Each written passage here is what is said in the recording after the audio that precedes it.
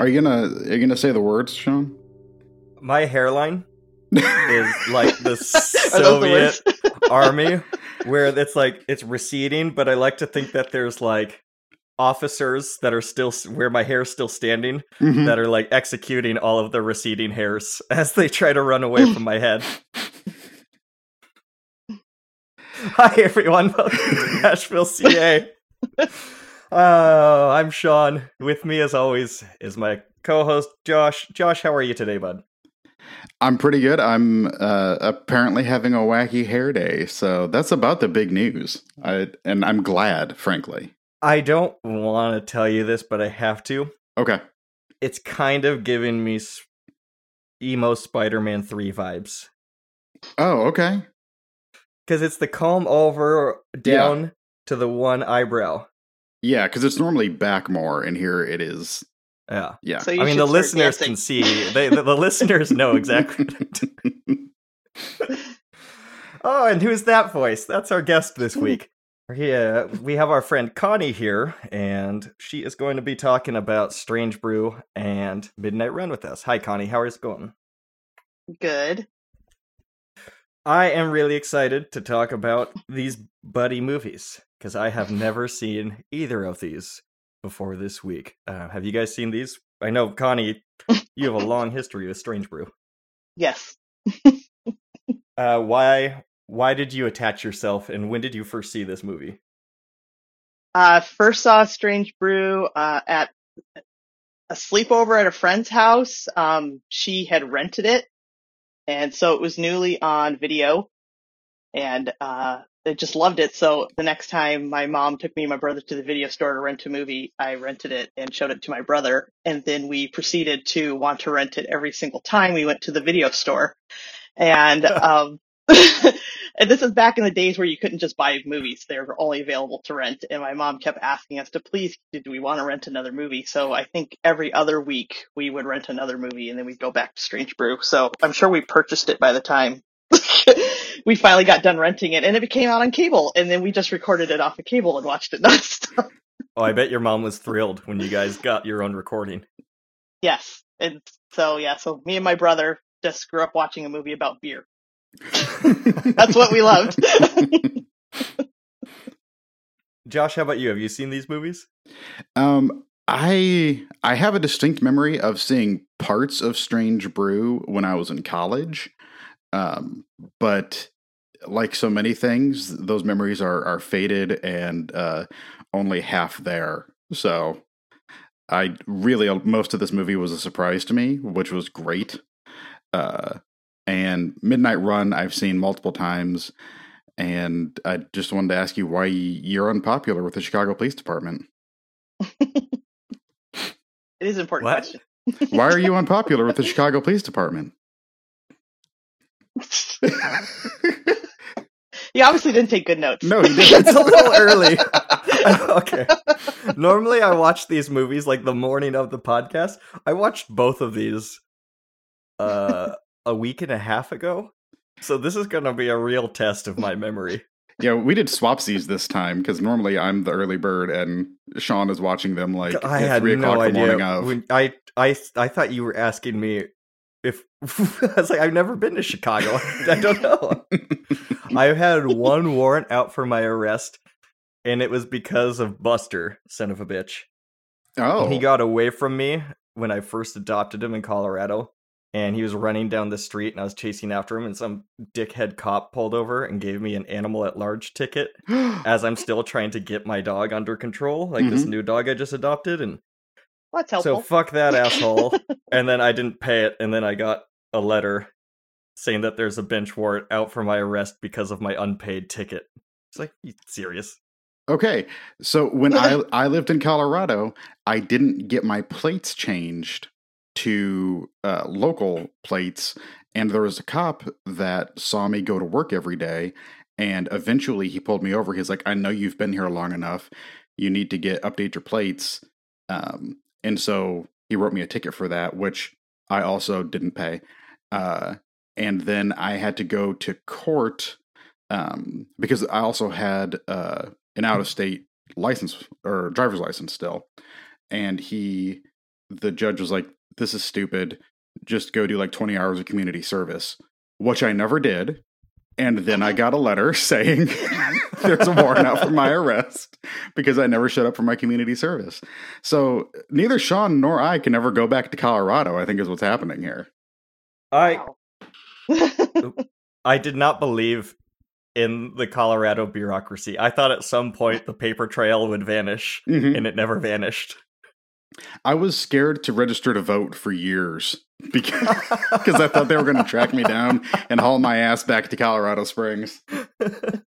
I mean, I did pay the ticket once I got a warrant for my arrest.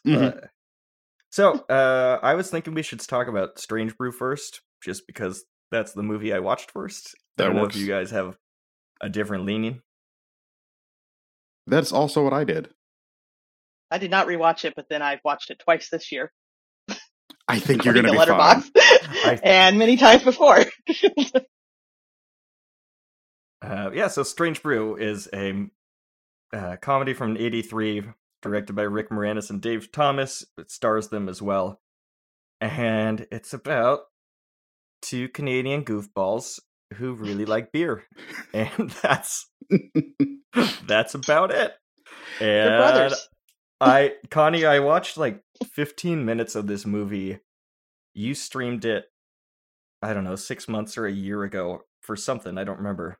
And so I knew like the gist of what the vibe was gonna be. But the way this movie unfolded, I was not prepared for at all. Some of the things that I saw, it's so bonkers and off the wall. So, have either of you watched SCTV, where these characters originated from? When I watched this movie, I didn't I don't think I even knew SCTV existed at that point. Okay. I was like 10 years old the first time I watched this. And, so I did not know who the McKenzie brothers were at all. So I just went in blind and I just love this. So I was confused at the beginning where they were talking about like, this was on your comedy album and all that other stuff. And I was like, so I got a hint of like, oh, did these guys come from somewhere else that I just didn't see? But I didn't see clips of their stuff until years later. Okay. Yeah, because the whole beginning of the movie is like built around the fact that they have this Wayne's World type show where they talk about, I don't know what they talk about. I'm trying to remember one of those SCTV sketches, I think, is the origin of the movie reviews that they would do. And they're like, yeah, she blowed up real good. Whenever they would watch an action movie, which is just something that my mom would say quite often as I was growing up, and we would watch Van Damme movies or what have you. So is SCTV sketch comedy show? Yes. It's Canadian. I do like, this is a spoiler for Clear at the end of it, but when you start looking up things for Strange Brew, one of the first results on Google is, could you really put out a fire the way that Bob McKenzie did at the end of the movie? And I feel like inquiring minds need to know this. Well, I do have a confession that even though I've seen this movie a million times, I couldn't tell you which person's playing which character. To me, they're just Bob and Doug, and I don't know which one's which. So when you just said that, I'm like, is it Bob there? I'm like, I don't know, because I'm like, it's Rick Moranis at that point. Supposedly, Rick is Bob and Dave is Doug. Yes. Does that help? I'm going to forget. Doug is good with electricity, and he's a genius. Self-proclaimed genius. Yes, use that electricity line quite a bit when we're working on anything. The other big hitter in this movie, Max von Sydow. Oh my gosh. This movie. What the hell is this guy doing in this movie? I always just think of him as like the most serious actor in the most serious movies. That's the first thing I ever saw him in, so anything I've seen him in after, I'm like, oh, it's Brewmeister Smith. So to me, this was my starting point with him. For me, I think von Sydow it's got to be Exorcist, I think is how I picture him, but just that like gaunt, black robed figure, and he's so imposing and intimidating. So to see him with like a goofy mustache and a comb over and this being kind of silly was really funny. And those big teeth. Whatever that appliance was that he's wearing that seems to fall out during his death scene. Yeah. I don't understand so much of what's happening in this movie. There's so much happening that makes zero sense to me, but it doesn't matter. I'm just going with it. But his death is one thing where I'm just like, what the hell just happened? It's ahead of its time with lasers. Yes, it is. This movie is laser heavy. Yeah, my notes for the beginning was we meet Bob and Doug in the opening. Well, you're already skipping the lion burping. Yes. Yes. The best opening to any movie. That's what I think what sold me and my brother on it. We're like, this is a great movie already. You know what you're getting right off the bat. It sets the tone. But it's a live action action cartoon. cartoon. Like a movie that has a faster punchline. I cannot think of a single movie that has a laugh earlier in the runtime than this. Yeah, and every movie I've seen after with the lion, I'm like, it's not burping. It's so sad. So they're showing the MGM lion at the very beginning, and it belches. And then the camera moves to the side, and it messes with my head for a second because it's like this weird parallax thing, and you're like, that's not how the MGM logo moves. And then it shows that it's just a facade with the lion's head poking through it, and Bob and Doug McKenzie are standing behind it, and they're yanking on the lion's tail, cranking it. Yeah, cranking him. He's a little sleepy. You get him to go. Take off. It's just so ridiculous. And it's like two Bugs Bunnies in a live action movie all of a sudden.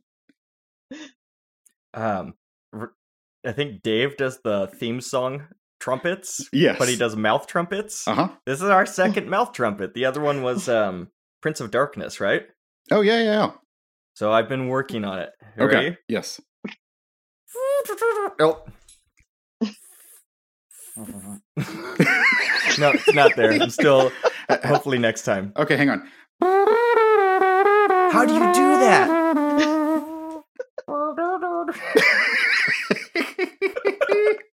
I'm not even gonna try. What, Connie? You're not gonna get the mouth trumpet to go? No. I love when Moranis goes, "This movie's shot in 3B. 3 beers," and he holds up the 2 bottles to his eyes.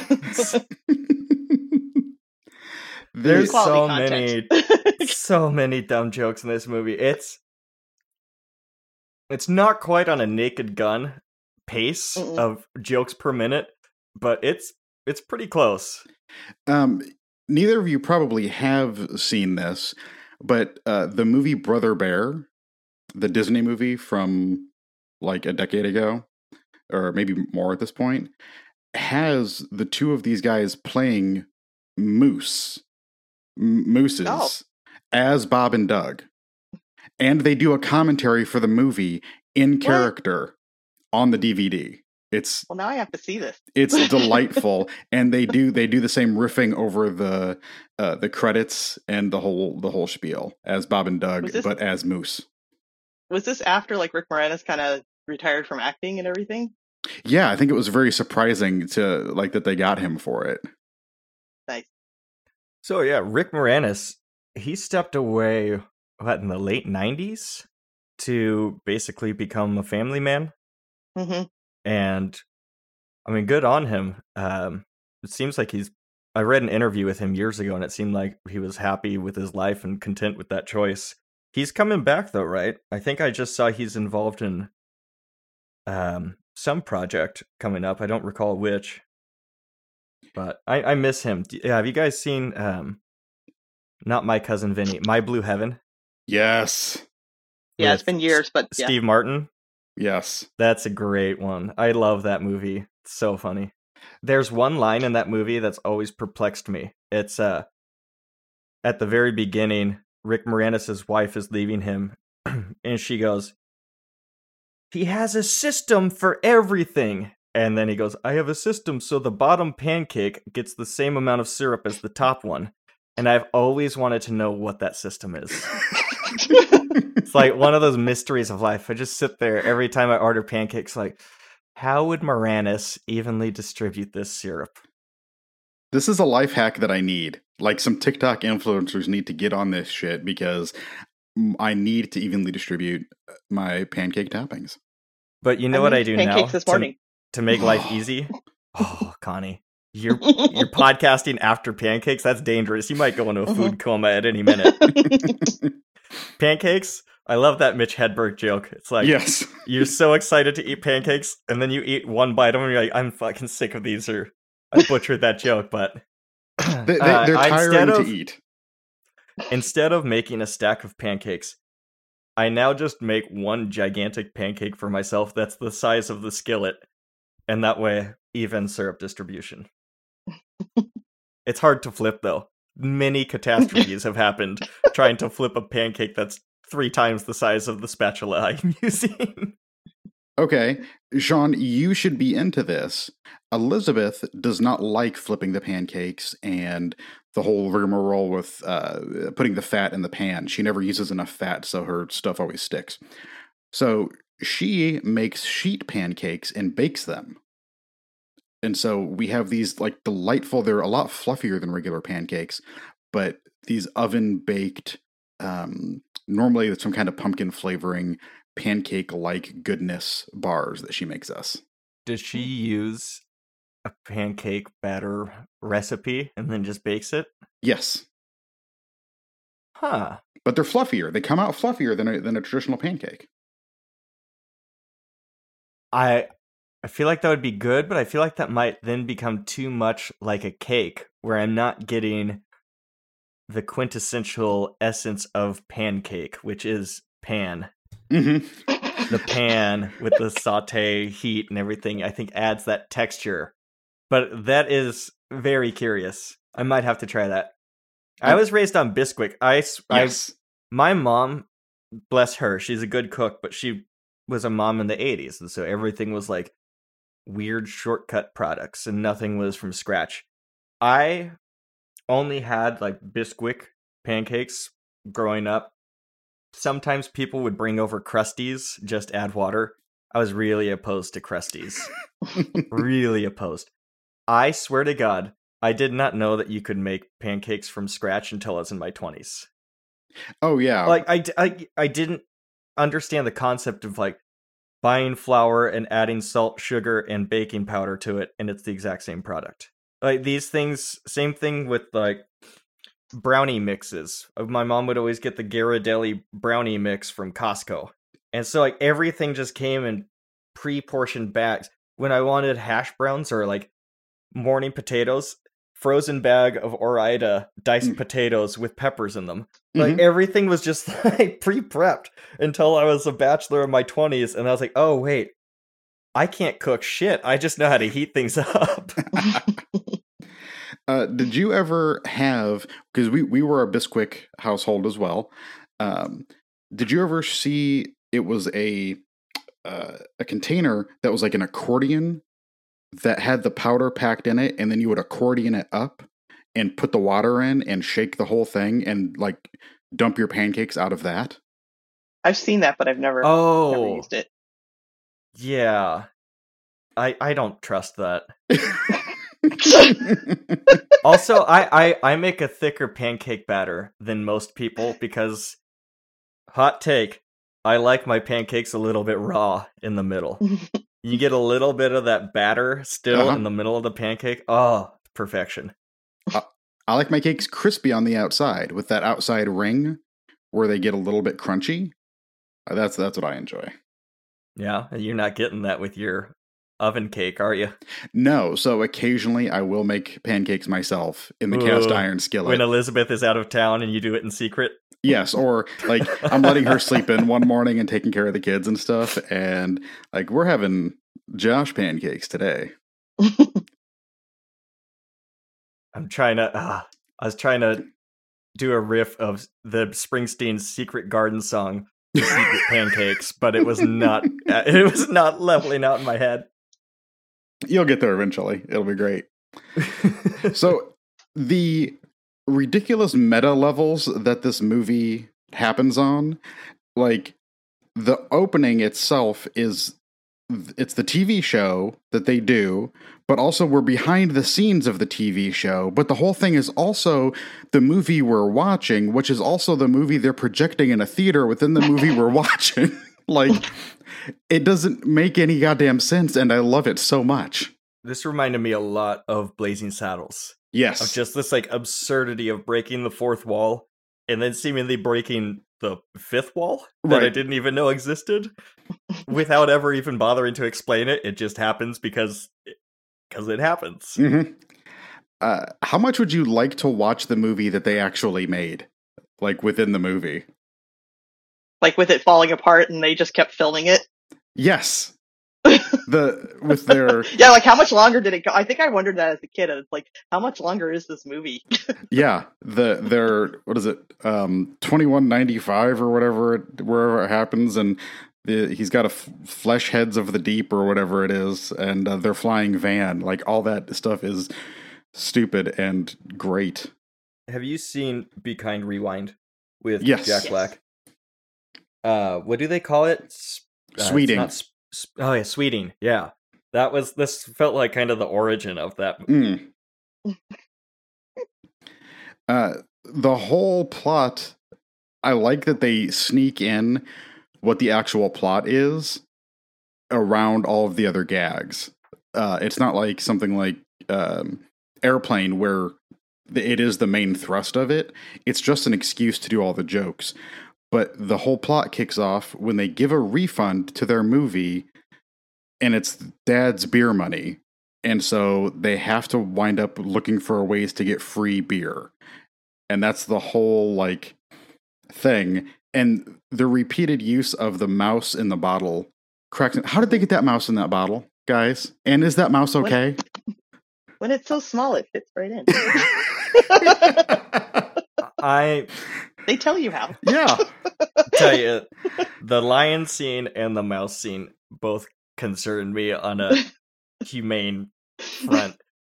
I'm hoping that was either a bottle that had no back, or like a screw bottom or a screw top somehow. Like, I don't know. But yeah, still harrowing to see a big mouse in a little bottle. This is not good.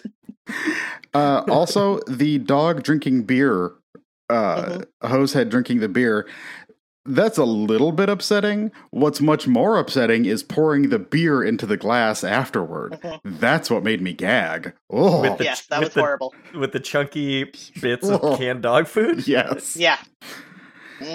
Hosehead gives such a wonderful dog performance. I came up with a term that I would talk about at the old bakery I worked at called cinematography. And that's just the level of performance that canines have. The Thing has excellent cinematography, one of the best. This one's really good. I love Hosehead. The scene at the end where they're trying to explain to him what he needs to instructions. do. And the dog just looks slightly concerned, slightly bored, like really confused. Probably looking around for his handler going, why do I have to stand here? Anytime Hosehead snarls, it reminds me of Buster. Buster is still a street dog at heart, and so he'll like growl and stuff when he's grumpy, and he never snaps or anything, but he'll just show you like when you're annoying him or when he's sleeping and he doesn't want to be bugged. And so it just like with the dog raising its lips and looking insane at them. It's just cracks me up so much. The guys go to this beer store, and was this a real style of beer store? Yes. Okay. I went, so when I was in college, we had a friend that was, her family was rich, and so we were in the Upper Peninsula of Michigan for like a couple weeks in the summer, and we went over the border into Canada, because I was 19, so we could drink there. Yeah. And we went into a beer store, and it was exactly like that, and I lost my mind, because I did not think it was real. And they had all the beer bottles and cans lined up on the wall, and you just went up there and ordered what you want, and it just came rolling out on the thing. And so, but I was freaking out in there. And my boyfriend, his friends at the time were just like, would you calm down? And I'm like, it's real. It's the beer store. When I lived in Colorado, there was drive-through liquor stores. The coolest one, though, was a liquor store / pizza place that delivered. And so you just call up, get a 6-pack of beer and pizza to your door. It was amazing. Colorado is very much in the future in a lot of ways.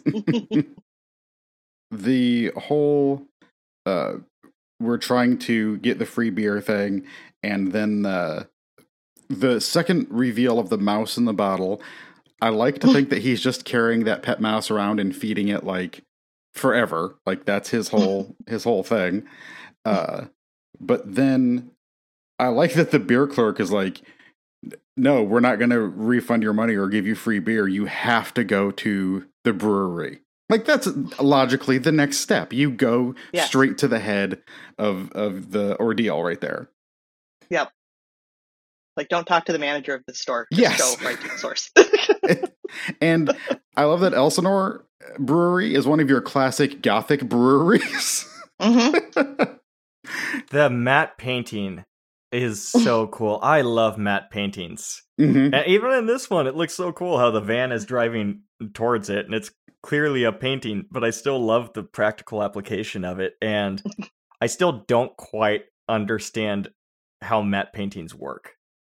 It's a piece of glass that you put in, how does it work, Josh? So go ahead and go try. This I wasn't sure because if you look at it, the film grain movement is different on the live element than it is on the painted element, which actually looked like a still frame. So I wasn't sure if it was like a traditional glass matte painting where they would be shot at the same time, or a optical effect put in later where they dropped that in on top during one of the transfer stages after editing, probably. So I that's actually what it looked like they did, because the grain elements were different. Either way, that sounds really difficult.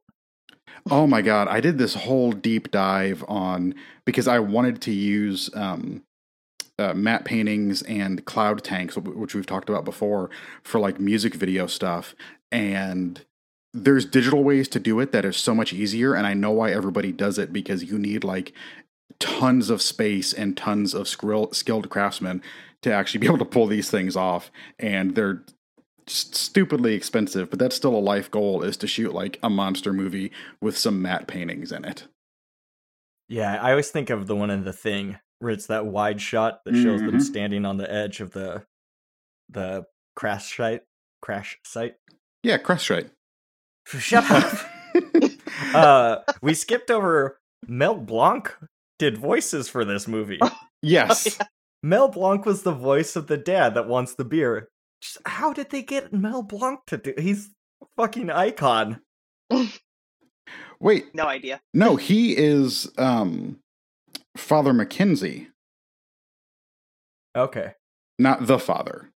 No, because Rick and Dave play their own parents. Which gotcha. is disturbing. And that's one of the things that I do remember from seeing it before, is that shot of the parents making love, sweet, sweet Canadian love, with all of their clothes on, and they turn to the camera, and it's, yes, you need your flannels on. It looks cozy, though. Oh, yeah. I don't know, but you gotta worry about flannel on flannel rubbing. You might start a fire. I'm just having flashbacks to Northern Indiana winters now. If you might have a tartan child if you. We also didn't talk about the fact that the brewery shares a driveway with the local. I don't know what we're supposed to... Mental institution, thank you. The more correct term. Yes. I'm like, most of this movie has surprisingly aged really well, I think. Did they call it the booby hatch? Is that what it was? They might. Yeah. But it shares a driveway with the mental institution, and which comes into play later. Although I think if I didn't actually look up the description of this afterward, I didn't realize that how they're connected. Like, they're physically connected through the tunnels that go underneath both places. That makes sense. Yeah. That does make sense. Yeah, I guess they are running from one to the other. Yes, because otherwise, how did the patients get over there? Because they just keep popping up. I just was not concerned with those logistics when I was watching it as a kid. They just appeared there. Like, that's fine. That makes sense. So as they're breaking in, at one point, someone says, I think someone's in danger of being electrically shocked. And they're like, oh, you're grounded. I understand, like, I can wrap my head around a lot of physics things, but electricity and when I'm safe and when I'm not from it, I will never understand. Electricity makes zero sense to me. I don't understand grounding. None of it makes sense, so I just don't touch any of it. I think that's probably my best policy. Yeah, that's probably a good one. Yeah, because it was going around her car, but if she opened up the door, she would be touching. Oh, that's right. When she goes through, she would get electrocuted. Yeah. So they said, "Don't open the door." Gate. Yeah. Yes. So it's the gate that's electric. Yeah, it's like has the electricity and it's touching her car, and so that's why they have to just ram the car. Believe me, I've tried. I've watched YouTube videos about electricity. I've read things. It's just one of those concepts. It just refuses to stick in my brain, no matter what I do. I've got a friend who he builds guitar amps now, and when he was first like building one, I was just in awe of the wiring harnesses, the custom pieces that he put together going to and from the power supply and everything. And I was like, that's scary because those power supplies deal a wallop. And he was like, oh no, it's no big deal if you know what you're doing. It was probably 2 weeks later that he like blew up half of his workbench by connecting something wrong. Oh shit. Yeah. Well, he obviously knew what he was doing. Yeah, it was totally fine. I love it comes in later, but when I first saw the gigantic keyboard in front of this security station that they have set up, I didn't think that was going to come back into play. I just thought that was just weird set design. But still, the idea of using music as a security implementation just delights me. This is also where we meet Max von Sydow as Brewmeister Smith for the first time, and I just love it that he's like slumming in this movie. And I don't even want to consider it that because he is giving a full-on performance. Like, this is as good as anything else this dude did. And he's fantastic. And he's simultaneously stealing the brewery from Pam, who should be inheriting it, and perfecting his mind control drugs to slip into the beer. And doing the tests on the mental patients next door, of which he is also their doctor. Yep. He is multifaceted. Yes. Was he also trying to find a way to make beer addictive? Yeah, that was his main thing. Yeah. Okay, well, job done, bud. You did it. Yeah. He wanted to make it addictive and also to mind control them once they are addicted to it. Right. So that was his just evil. He was pretty much a Bond villain. Yes. Around this time, we get also Uncle Claude, Pam's uncle, played by Paul Dooley. And I recognize this guy just from Curb Your Enthusiasm. He played Cheryl's dad. And he's in one of my favorite episodes, which was called The Christ Nail, where he's a devout Christian and the Passion of the Christ had just come out. So he wears a Christ nail around his neck. And of course, it ends up stabbing someone in the foot. But he's a really funny guy. And I love seeing random actors like this. He looks the exact same as he did 30 years later on that show. some people age so early, it seems, especially back in the 70s and 80s. You get these people who are like 38 years old. It's like, you're in your 50s, right? I recognized him from a season 1 episode of Mad About You, and we've been watching that as like our wind down show. But it's one of the episodes that has stuck with me the longest. It's when you meet Jamie's parents and he's her dad, and he's like a classic sitcom dad where he's pretty clueless, but he's actually really sweet underneath. And so to see that he's doing kind of the same shtick here, where it's like he's kind of ineffectual even when he's doing bad shit, and he's just kind of doddering, and seems like he really wants to be helpful mostly. And I love that about him. I knew him from, well, I guess it's around the same time I would have discovered him in 16 Candles. He's the dad. Candles. So that's what he is for me first, even before this movie. I've never seen it, 16 Candles. It's very problematic. Yeah. But I loved it back in the day. I know what my brother-in-law used to quote to me. Ooh, yeah. And the quotes from that movie, do not hold up well at all. No. Speaking of people not aging well, I've been rewatching Seinfeld recently, and even now that I'm 35 years old, I'm essentially the age of like Elaine and George. Elaine, they still seem so much older than me somehow. Elaine, maybe I could see, but like, there is no way George Costanza and I are the same age. That's preposterous. How is that a thing? Just wait until you get a little bit older and you start contemplating the Brimley Cocoon line. What age is that? Like 53 or something? It's surprisingly early is the thing. I follow the Twitter account that announces when celebrities cross the Brimley Cocoon line, and they all look much younger than Wilford Brimley did.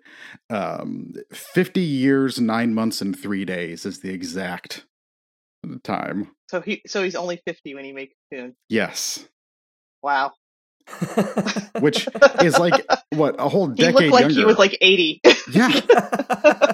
How old is Tom Cruise? And he's hanging off the side of planes, and yeah. Well, he's got that magic.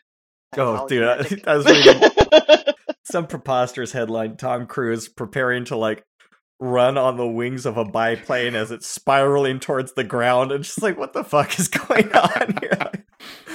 This world is clearly a simulation, because whatever Tom Cruise is, and like all the shady shit that he's involved in, but he's doing like superhero shit like this, like there's some kind of glitch in the system.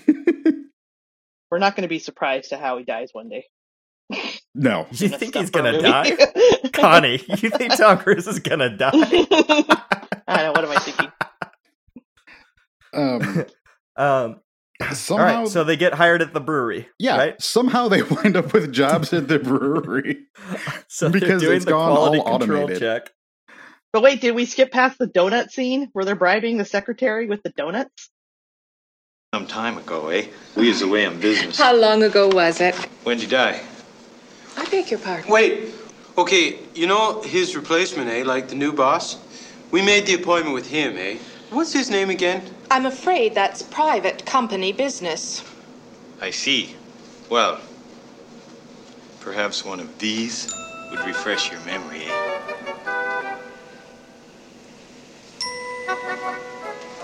Well, the day after he died, his brother Claude married his wife and took over the entire brewery. But there's a daughter. Go, eh? It's my last one. Go, go! It's a jelly. She just turned. When they go in there and they're trying to yeah. find who they need to talk to get their free beer, and they give her those donuts that they just have hanging out in their pocket. Yes. Because you always walk around with pocket donut. It's very important. You posted this GIF so many times of just pulling a pocket out and handing the donut. Before I saw this movie, I had no idea what the hell it was. What's your go-to donut, Connie? I just like chocolate cake donuts. Wait, so that's The cake style donut more than the traditional donut. really Hmm wow. I don't know how I feel about that. Mhm. Josh, what's yours? Oh, so growing up, we only had cake style donuts. I didn't know of yeasted donuts until I moved down here and went to Krispy Kreme. Because Do I not know what a cake style donut is? No, that's what they are. Yeah, yeah, I know what those are. and Those are not yeast. Oh, those are. See, I'm a baker. I should understand what you're talking about. I'm with you now. Those cake styles are baking soda, baking powder. Regular donuts are yeasted. Gotcha. Yes. I'm with you. And but Sean, I've virtually taken you on a couple of my adventures, my donut adventures, which happen when I'm left alone for a few days, and I go and buy myself a dozen donuts, and that's my meals for when I'm alone. They're not eat donuts. they're not just donuts. No, They're like a donut with a slice of maple fritter stuck in the middle of it, and just like, give me a glazed twist. Don't give me these gourmet donuts with all it. Just give me a glazed twist. That's all I want. So we have probably my favorite place is Five Daughters Bakery, which has 100-layer donuts, which I guess is like a cronut type thing. It sounds like a croissant. And Also, I'm calling bullshit straight away on that number 100. Because if you think about the way that dough lamination works, is that you fold it. So you're usually, you double, or you triple your numbers. So hitting 100 even, I don't know about that. Also, I think it's probably like a 98 or a 116 layer. Yeah, because you'd have Is to anyone counting? Is anyone counting these things? You have to do Who's 33 and a third bakery? folds. Who's watching this bakery? That's a but QA process. they're extremely expensive for donuts, and every time I have the Vincent Vega and Pulp Fiction reaction of like, they put booze in there? Like, why the fuck these donuts so expensive? They should be. They are How much is a $4.50 $4.50 per donut. Woo! That's a lot. That's salty for donuts. Those are my kind of overheads. Oh yeah. And you should see the place. They've got like these cute little pop-up places that they do, and everybody loves them, and there's huge lines. And I think you're missing out on something here, Sean. You need to get in on it. Do you guys, when you see a place that has a long line, are you enticed to go there? Because if I see a place has a long line, I am driven away from it like it's the plague. I'm enticed to go there later. I just want to find the good time to go and actually try it out to see if it's worth the hype. Who are these people getting in 1 hour brunch lines? Oh my god. Do you have places like that out there? I'm sure if I left my tiny little town and went out and explored, yes. Okay. But I lived in San Francisco and they were everywhere. Sunday mornings in San Francisco, people be lined up outside the block at multiple places. Oh yeah. We've got the Pancake Pantry, which is like the Nashville staple that you're supposed to take everybody to when they come to town. And I've been there once, and it made me angry because it was like a 90-minute wait for like, 90 minutes. Yeah, for just like pancakes. And everyone's like, you have to. I'm like, I could go to Cracker Barrel, which is also like an hour-long wait. But at least you have a little store to play around in. Yeah, it used to have really long brunch lines here in Portland, but then when the pandemic happened and the restaurants started opening back up again, they finally allowed people to make reservations. And so that's cut down on a lot of that nonsense, and I hope it stays. 90 minutes for pancakes. I remember in San Francisco there was Ramen Fest. People would get in a line that was 3 hours long to get a bowl of ramen. It's just like, and it was in the Richmond, which is a neighborhood that is full of noodle and ramen and Asian restaurants. I don't know. We have the Hot Chicken and Beer Festival, which is just a delightful thing to go to. What is is hot chicken spicy chicken? Hot chicken is spicy chicken. Nashville hot chicken, it's a specialty. It's a local thing started supposedly at Prince's Chicken here in town, which was like the sketchiest place for ages, but it was just so good. And now there's dozens of hot chicken restaurants here in town. I would highly recommend it, when you finally get here. Either of y'all.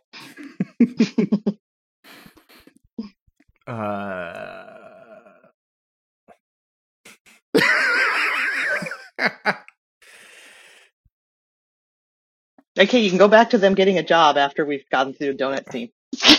All right, Yes. all right. We're on the line. They're doing quality control. Because you need Yeah, some men on the bottling line. That's when you They- gotta get them back on there. They immediately pop 2 bottles open to cheers for being their first day on the job, which was hilarious. I like the double top popper that he uses. Yeah, that was cool. Like, that's Did he pretty- just have it in his pocket? Yeah, he just pulled it out. It's ready to go. One pocket has donuts and the other one has a beer opener. And the Bottle mouse. Yeah.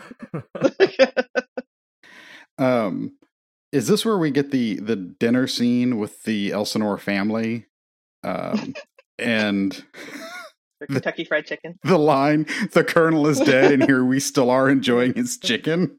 That's right. Oh, I love that.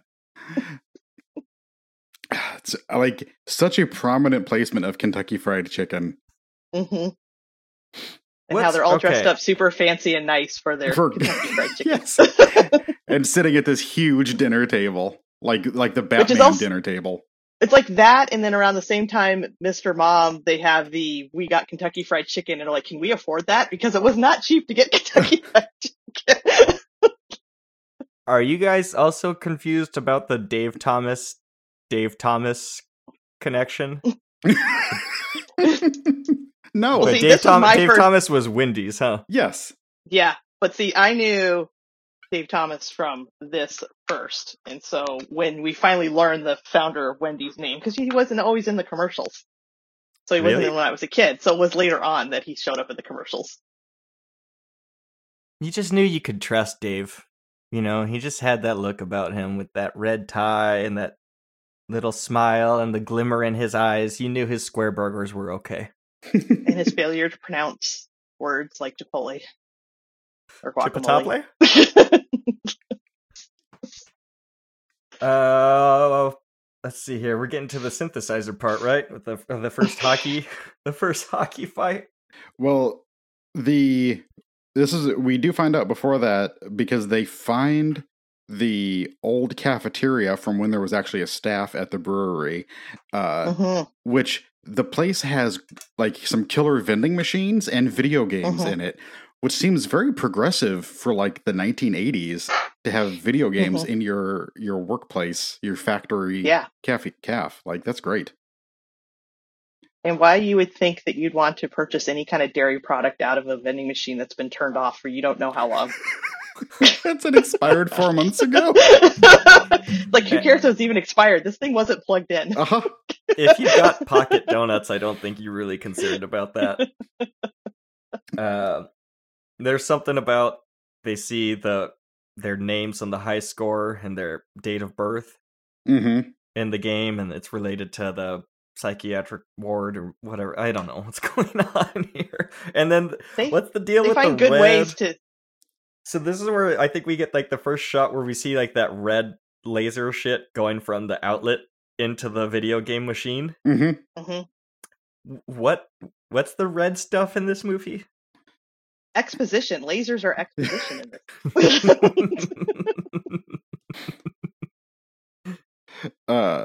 But yeah, when you don't know how to move the story along, just add lasers. Yeah, it's just, it helps. And then you have a dead guy come back and literally spell everything out on the wall. Yeah. There you go.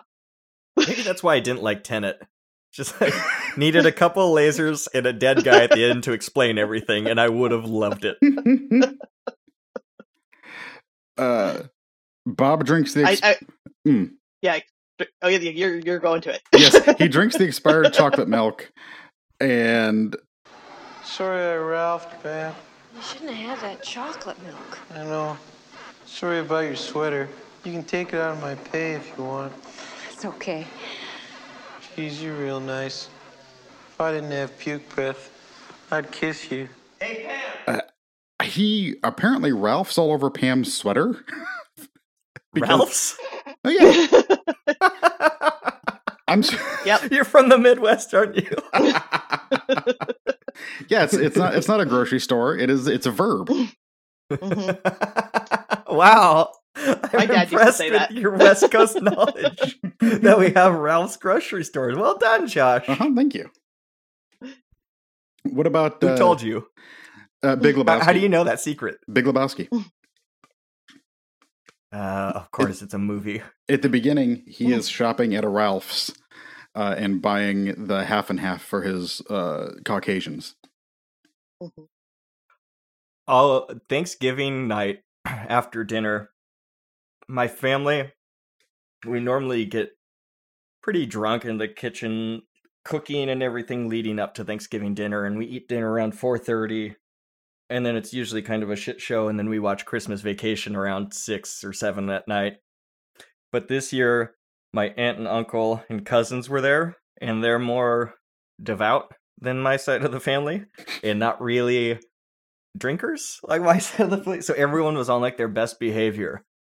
And so by the time we got to Christmas Vacation, my family was pretty sober, but my brother-in-law always makes a big punch bowl of White Russians. And normally God. I'm like, I feel so sick at this point that I drink like a half a cup, and then it's like, oh, that's terrible. We were pounding. We finished this punch bowl in the 90 minutes that Christmas Vacation goes. It was delicious.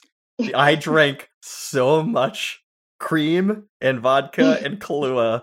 It should have been disgusting, but somehow it was like a magical night of just like the perfect GI biology going on to just put everything down, and it was wonderful. A couple weeks back when we did our movie marathon here at my buddy Andrew's house, they made a punch that involved it was orange juice based and like other fruits, and not like a sangria because it was orangier, but it had actual orange juice in it. And this is a 2-day marathon, right? We programmed a 6-hour sleep break in the middle because we watched 17 movies over like a day and a half or 2.5 days, whatever it is. And it's too much. It is too much. It is ridiculous. We had our Friendsgiving where like I took 7 quarts of chili and came back with like maybe a small bowl full of it. Eli brought a ham. There was ice cream cakes. It was wonderful. Those charcuterie boards. But the punch on the second day had turned. Oh, and, no. and had separated into layers inside the punch bowl, inside the big carafe thing that he had.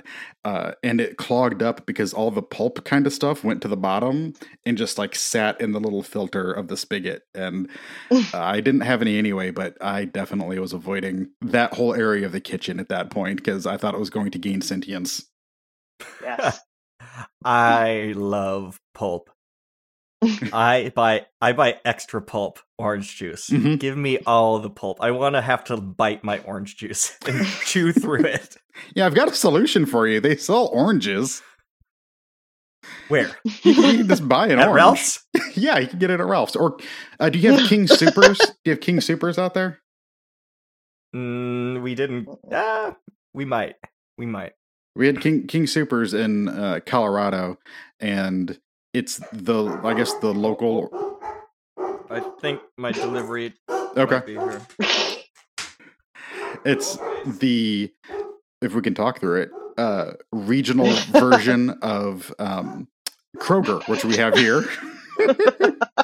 There's so many dogs barking. How many dogs does he have? I think he just has the 2. It might have just been one dog barking. God. Buster. Bust. Oh. He just wants to let you know something Okay. happened. Okay. We done? That was FedEx. So that was not the delivery I was worried about. Sorry about that. Was it only Buster barking? Um, Or was Riley barking too? Ripley, sorry. she was barking a little, but she's got more like a crazy hyena-ish bark. Where did we leave off before my dog so rudely interrupted us? Okay, the guys have jobs. They found the video games. Bob drank the chocolate milk and vomited. So we're at the hockey match. Which, the amount of Star Wars jokes in here is really impressive. Mm-hmm. Was this... Moranis is in Spaceballs after this, right? Yes. Yeah, Okay. that's like 87, I think. Okay. Yes, straight up Star Wars completely. But I love these outfits. I think they're really cool. The hockey stuff. It didn't Return of the Jedi come out like the same year or something like that, so it's crazy that they're making Return of the Jedi jokes. Yeah, and I mean, they dropped the ultimate spoiler Yeah. in the movie, and Bob says that Doug saw Jedi 17 times, eh? Yeah. Maybe it's something they while they were filming it, they decided to just throw that in there. Yeah. Josh, when are we going to do Star Wars month? Okay. Just talk about like 8 Star Wars movies in a month. Let's do it. Oh, there's like 12 is the problem. Okay, then it'll be 6 weeks. 6 straight weeks of Star Wars. You and me, bud. Have you seen? I just rewatched the episode 1 and 2 on Letterboxd. Yeah, why? Because why are you doing this? Because I wanted to watch all of them, and I'm a glutton for punishment. And I've found there are places where you can acquire HD versions of the original Star Wars that have been cleaned up and remastered by fans. So there's like a whole gray market. You have those versions. Yeah, we have those versions of the original 3. So those don't have any of the CG added in, just upscaled. Yes. None of the extra weird scenes or that. Yeah.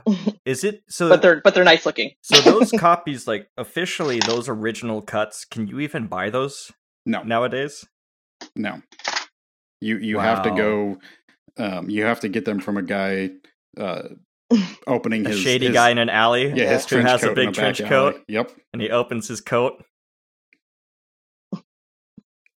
But Andrew once again actually acquired physical media copies of all of these, and I want to rewatch all the movies and then rewatch the originals like in that kind of format. And so I was like, how bad can they be? The last time I watched episode 1 was with my girls when they did the re-release, the 3D re-release, and I had a lot of fun with it. And then watching it this time, I realized it's because my kids were like 5 and 7, and the movies were a blast to them. Like pod racing was cool to them and didn't need to serve a larger purpose. And I was ready to like rip my eyeballs out of my face because these movies look horrible. They're no fun. All the dialogue is My kid's a horrible stupid. actor. Oh God. Oh, that poor kid, Jake whatever. Jake Lloyd. That poor kid. I don't blame him because no. All actors give bad performances in George Lucas movies, it seems. Yeah. Everyone, Portman, McGregor's pretty good, but I do not like Liam Neeson in those movies. Or in that movie, I guess.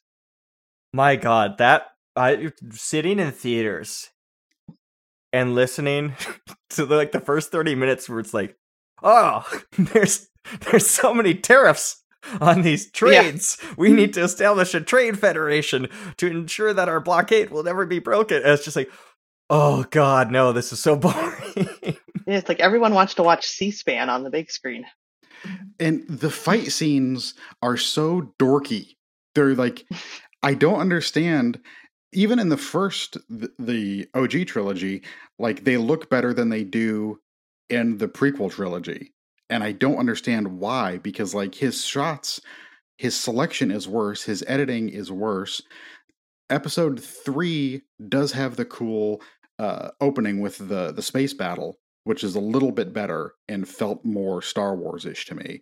but like all the lightsaber battles and the big arena fight with like the creatures and everything, it's fucking stupid, and it makes me so sad.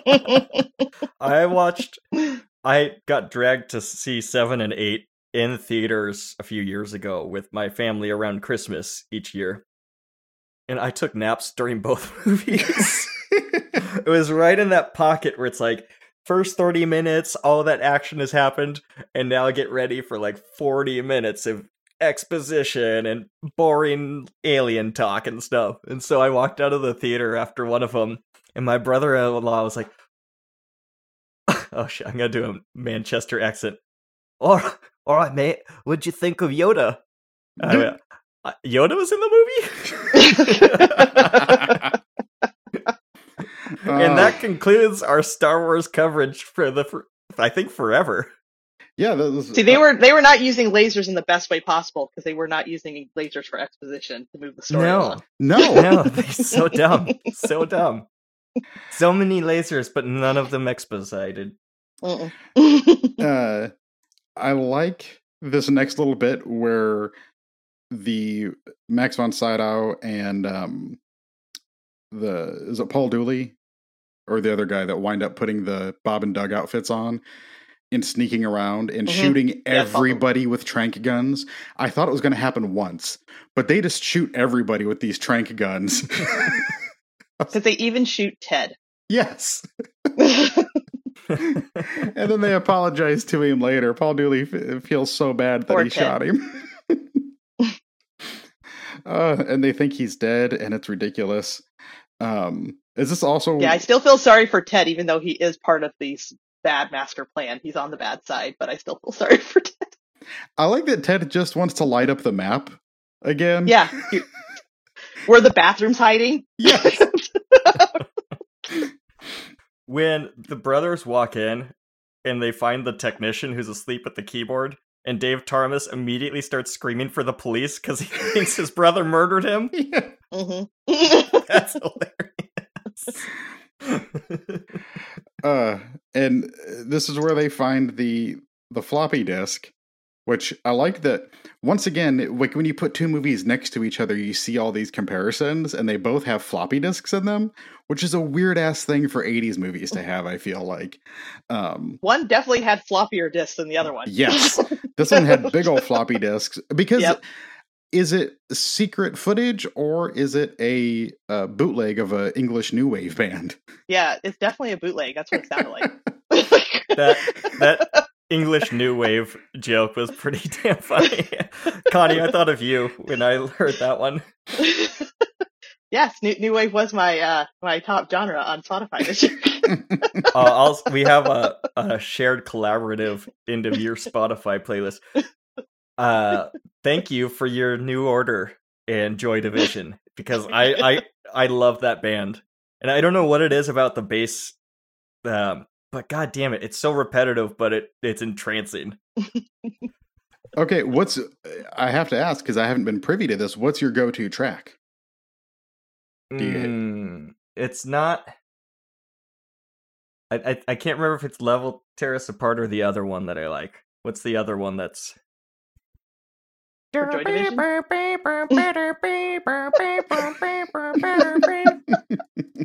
You know that one? Oh, that's Bela Lugosi. I love it. That's Bela Lugosi's dead. That's a different thing. Oh. All right, there's two things that I think are really cool in this movie. One are those pens that have the 4 different color ballpoints in them. Mm-hmm. I loved those when I was a kid. And the other thing is beakers with spiral of liquid going through them. That just looks cool. I mean, I don't care who you are. Spiral liquid going through beakers is cool shit. I loved the mad scientist setup that looked straight out of a Frankenstein movie with Brewmeister Smith, like siphoning off different beers from different beakers and pouring them together and then drinking it. Oh. It reminded me of the whole coffee subplot line in Breaking Bad, where they do the gag with, you think they're making meth, but they're making coffee. Yeah. Yeah. I don't remember that. Oh, where the assistant that's there for a while, Gail. Gail, yes. Oh, yeah. Gail keeps upping I his measure coffee my game. coffee with a scale, my beans and my water, just so I can have consistency. And my sister accused me of being OCD. I was like, no, just like good coffee. You use a scoop, don't you? It's the same idea. People see you using a scale and measuring things to grams in the kitchen, and they just think you're a weirdo. I'm normal, right, guys? I have two scales. Guys. I have two scales in my Guys. kitchen, actually. Like, no shade. Two scales. Yeah. You get a couple more and you'll have a snake. That's getting cut. That's getting a cut dad out. joke. I don't know. The brothers go home now at this point, right? Because one of my First day on the job. One of my favorite jokes is, I mean, all the Hosehead jokes in this movie just kill me because anything with a dog kills me. But when Hosehead looks at them and they say, he's got a funny look in his eye, eh?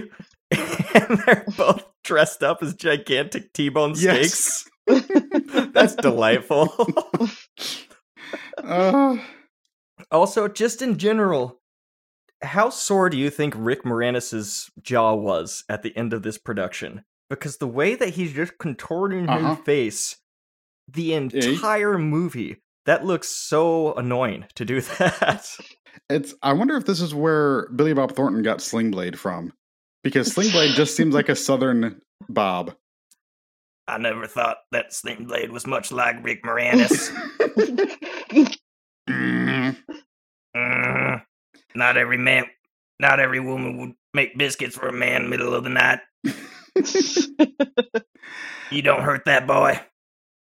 Can we watch Sling Blade just so I can do that voice a lot through the whole thing? It'd be funny because we'd be giggling and laughing through what is a pretty fucking dark and depressive movie. That's a heavy movie. It is. Dwight Yoakam kicks ass, though. Yes.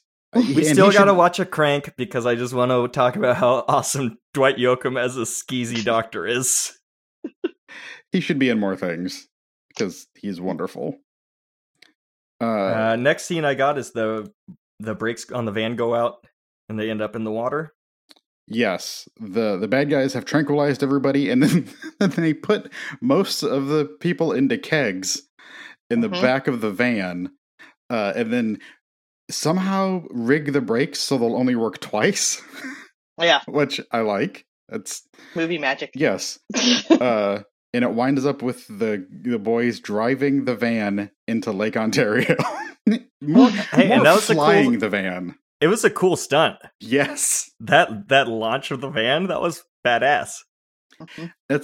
I miss this era. Both these movies have this. The Blues Brothers just wanton destruction in the middle of an otherwise kind of low-key comedy movie. And I'm just like, when was the last time you saw a bunch of cop cars flip over each other in like a mainstream movie?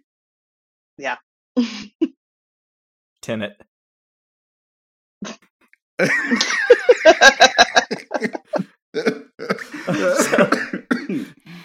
Easy, bud. Easy. So, do you need to breathe some air out of a beer bottle? Because that's how the fellas survive. This beer keeps you alive. This little montage where the swimmers are going down and the music's playing, and they're just hanging out, breathing upside down beer bottles, and they don't seem to want to leave. They seem perfectly content to just stay in that van. I think this movie taught me as a kid, it's really, really sad when you think it just kind of goes down to the intermission and that sad music's playing and you're like, oh no, what's happening? But you don't get to wait, you have to wait long, and then it's like, oh no, everything's fine. They're just breathing underwater with beer. This 90-minute movie has an intermission. That's great. Yes. That for 30 seconds. That shot after they drive into the lake and Rosie, the guy who works at the brewery saves Pam and then seemingly dies on top of the van trying to get the boys. Like, it pulls out, and it reminded me of something you would see in like Columbo, like this very 80s looking like cops standing at the edge of the wharf looking out as the characters all die. And then it cuts to the intermission. And I was just like, it's so good. It's such a great little note. And once again, like fucking with the form of the movie to do a joke. And I really appreciated that. It reminded me a lot of Gremlins 2. Yeah. Yeah. Gremlins 2 is way better than the first one, right? Better. We can agree. It's Gremlins just 2 is better. It builds off of it. Yeah, it's a different thing. I like them both for different reasons. Yeah. So after this, when the brothers are on the line, where like the identification line at the police station, I love that they identify the woman as trying to identify them in just a completely backwards way of implicating themselves. I like that they're both on the stand at the same time. Yes. They're just being tried as one combined unit of a person. That is why I don't know which one's Bob and which one's Doug. They're just always together. And the joke about they're going to plead differently to the different things. And they said, you can't split pleas like that. And one of them says, an order of split please soup, please. So, and then the nosebleed starts. Oh my God. Or the nosebleed already started. Yeah. No, because does that make him actually shoot the bullet out at that point? The bullet shooting out of his nose. So preposterous. And you see the bailiff's hat fly off his head. Mm-hmm. Before this, when they get their lawyer, and their lawyer gets into a kung fu fight with the media on the stairs. So much of this movie is just preposterous and off the wall in the best way. It's just that right amount of absurdity. It's so funny. Yeah, I like how after he has the fight and he's like, that's how you deal with the media. And then that other woman comes up and he just keeps slapping her. She karate kicks him in the face and yes. then hilariously punches her in the... It's hard to make punching a woman in the face funny, but this movie does it. She put up a fight. Yes. I have a note that says steamroller ! And I don't know what that means. That is when they are, after the trial, yeah. They are put back into the care of Brewmeister Smith to go to the mental institution until they can be deemed like mentally fit to stand trial. But of course they're both put into the same room. And they've got their straight jackets on. God, and then they just yell steamroller, and then steamrolls over, and that is perfect age for me. I would yell steamroller at my brother and just roll right over him all the time. It's so funny. This is like in Sunny in Philly when Frank and Charlie play Nightcrawlers. Yes. Steamroller. Also, I was thinking of Step Brothers during this scene. This kind of is like a template for Step Brothers, isn't it? Yeah. Mm-hmm. Oh, God. Yeah, I had a note about the steamrollers in there. Also, I like that they're wearing pajama pants. Yeah. Like, grown-up version pajamas of... on. Yes, little kid pajama pants. So we're getting towards the end of this movie here, right? Well, do they electrocute themselves before or after Steamroller? That's after. They're electrocuting themselves for fun. They have my favorite joke of when they're caught and they said, we're from the Department of Justice, we're here to adjust the beds. I just love that joke.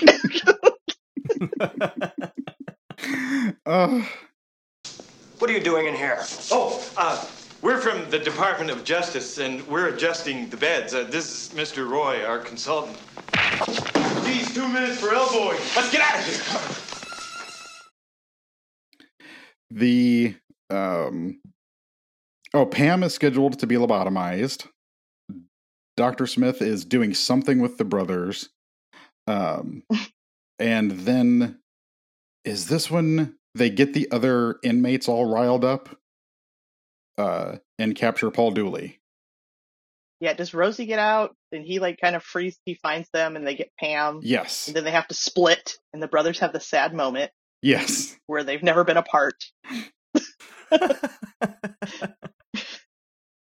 And the this is when the ghost of John Elsinore shows up, shoots out of a storage closet, and shoots laser exposition at the wall, and then uses his ghost powers to shoot lasers through Brewmeister Smith.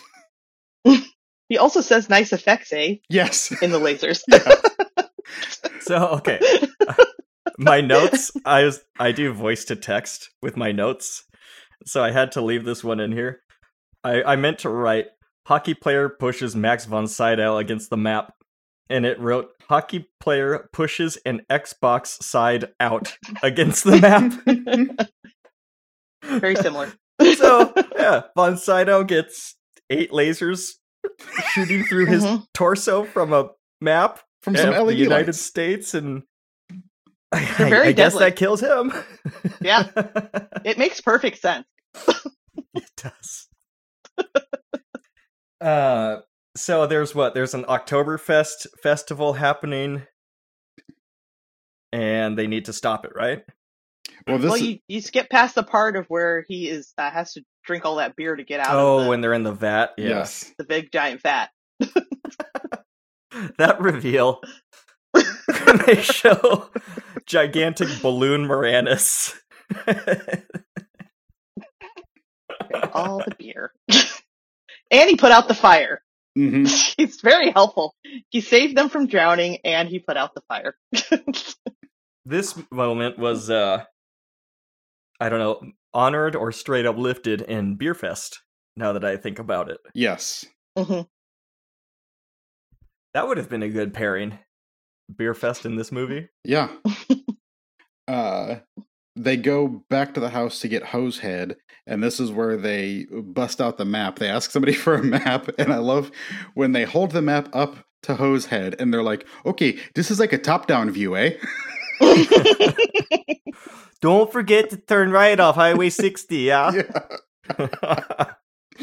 The dog just looks... And this is your great dog acting that you were talking The about. dog just looks concerned. And at one point, Dave goes, hey, pay attention, because the dog's looking everywhere but the map. I also just made Dave Thomas like an Italian mafioso. Hey, pay attention.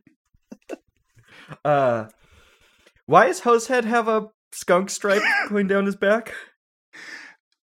Because it spooks everybody at the Oktoberfest into thinking Mhm. he's a giant skunk. And they say Mhm. that he's like an Ottawa Wait, skunk Don't or go something. in there. That's Yeah, don't go in that's there. why they There's did a big that? skunk in there. Yeah. I did not catch that. Well, does Hosehead always have the No. skunk stripe on him? No. Okay. They did it for that because his head, he's got like I was going to say a Bela Lugosi, but he's got a real Sean hairdo there for a moment. When I was real little kid, we had a cat named Snowy, an all-white cat. And apparently I've been told this cat was also incredibly dumb. And I was about 3 years old, and somehow I got hold of a black Sharpie. So I drew a reverse Sean. skunk stripe down Oh, this no. poor cat's back with Sharpie on its white fur. And so it was it was there for like weeks, I guess, until it shed it all. I feel bad, but someone should have been watching me. What's a 3-year-old doing just unattended? It's like when I was a little kid, somehow there was a barbecue and the shell was on the barbecue, and I walked up and I guess to see if it was hot or not, just touched the shell of the barbecue with my palm. Why was I just wandering around a barbecue by myself? It was the 80s. It's fine. Mhm. Okay, so Well, I like that you had the question, Sean, of why did the dog have the skunk marking on it, and not the question of why does the dog fly and have a cape. that makes sense.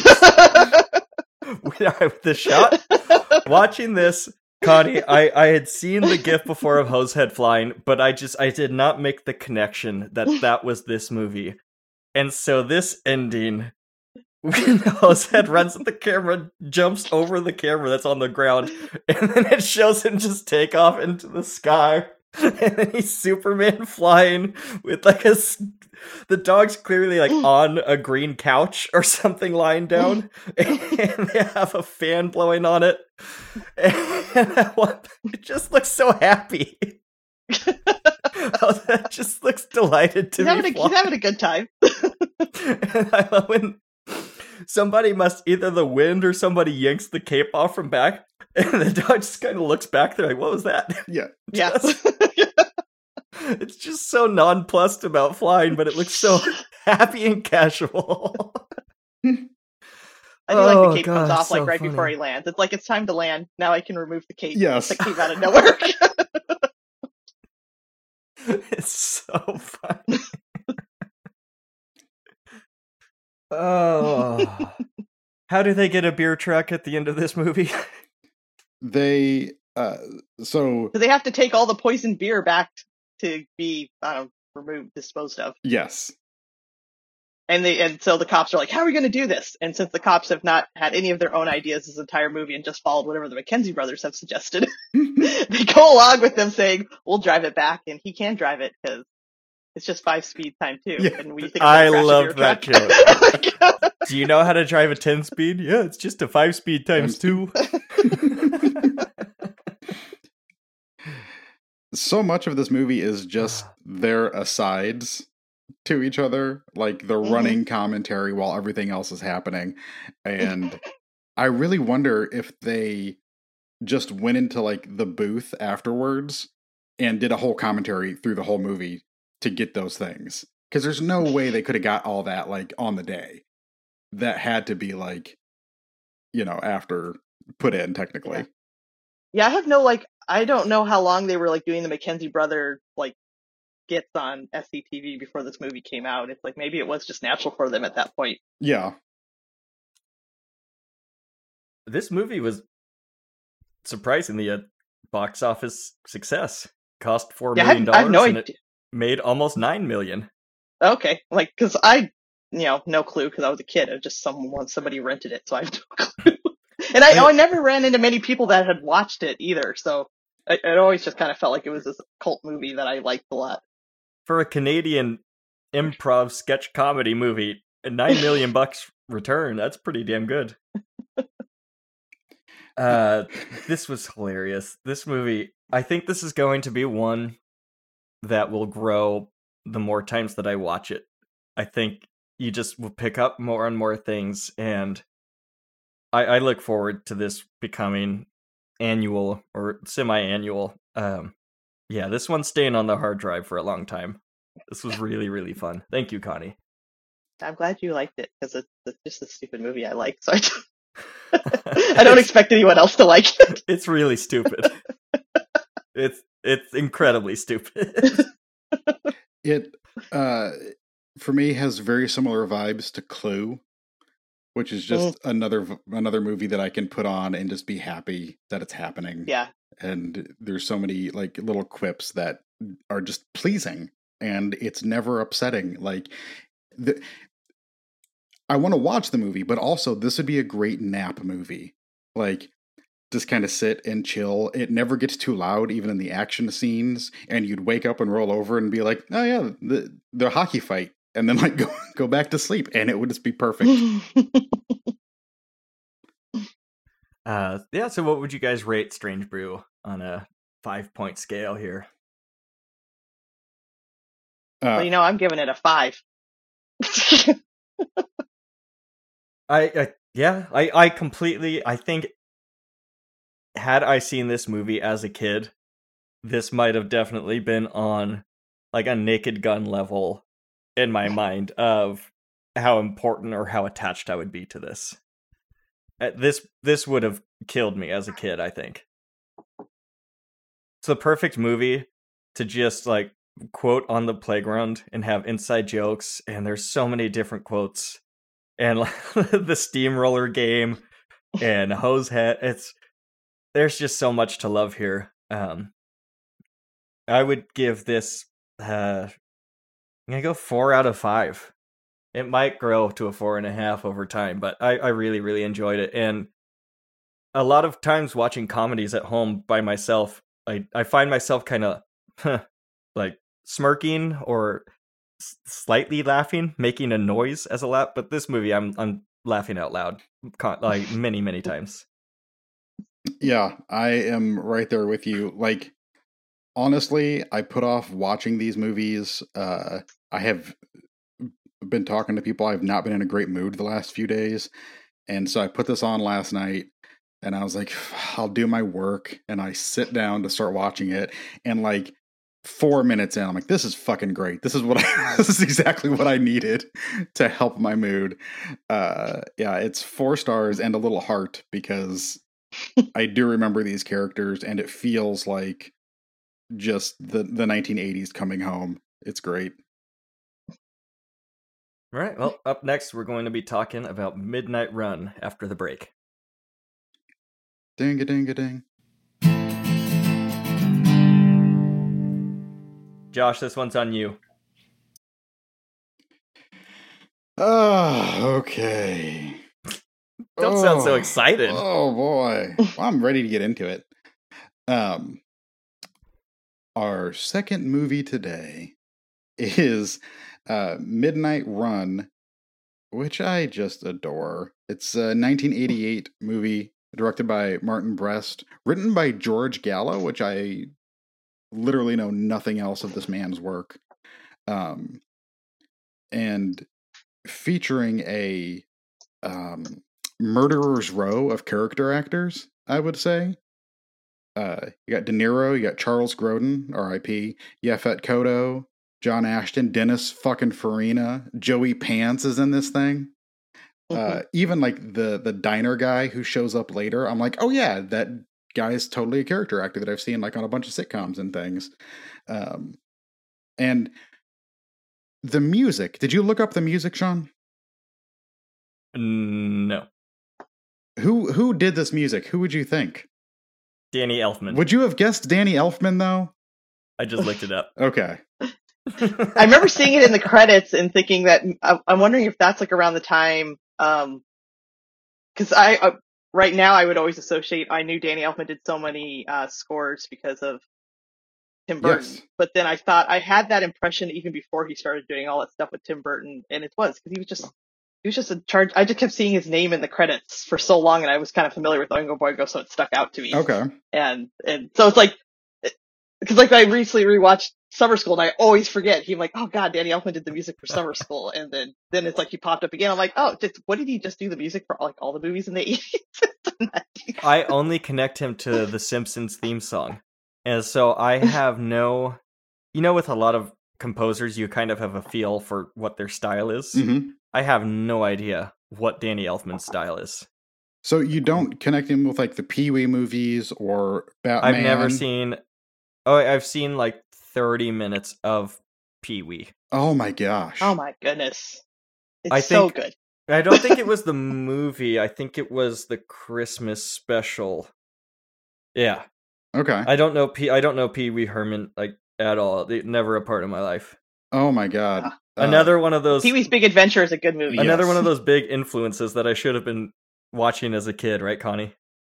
Mm-hmm. Mm-hmm. Missing out on Mr. Rogers, Sesame Street, like just like all the big hitters for kids. Somehow I seem to miss all of them. All of the ones that like, would have taught me morals. Dave Zero But yeah, that's weird because also for me, like Danny Elfman was between Pee-wee and Batman, especially. I think Batman was like maybe the first score that I had, like because you could get the score on cassette, and I distinctly remember the cover was like the moon with the Batman logo on it and the Batwing flying up through the clouds, as opposed to the Prince tape, which I also had because that was fucking great as well. That movie is just fantastic. I need to watch that again. Still, why am I doing watching Star Wars? I need to watch Batman again and Batman Returns. Yeah, Do you though? and then stop. Those first two are good. Yeah. Something about them both turn my stomach. What? I don't know what it is. All right, it's like DeVito. The Michael Keaton Batman? It's like DeVito as Penguin. I just remember being like, as a kid, just being like revolted. Oh yeah. Well, you're supposed to be. Well, but it's like I don't enjoy. And then the other one, the one with all the neon. I might be combining a Burton and a what's the one with the ice skaters that everyone hit? Joel Schumacher. Schumacher, yeah. Yeah, God, all of those movies just, especially that Schumacher one. Like right now, as I'm thinking about, all I'm thinking about is neon ice skate warriors with extreme Dutch angles. So would it have been Batman Forever? That More like Batman Never, am I right? That is the movie, which was the prelude to me losing my virginity. So, Hello.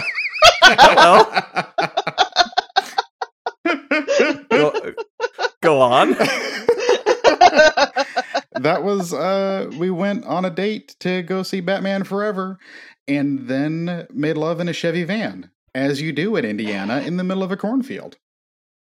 Mm-hmm. Which one? Who's the Batman in Batman Forever? Clooney? No, that's a Kilmer, is it not? I don't remember. Oh, yeah, Kilmer. I could see Kilmer getting you in the mood. So I watched Midnight Run with my mom. By the way, just for a little context of some of my notes are kind of mom specific.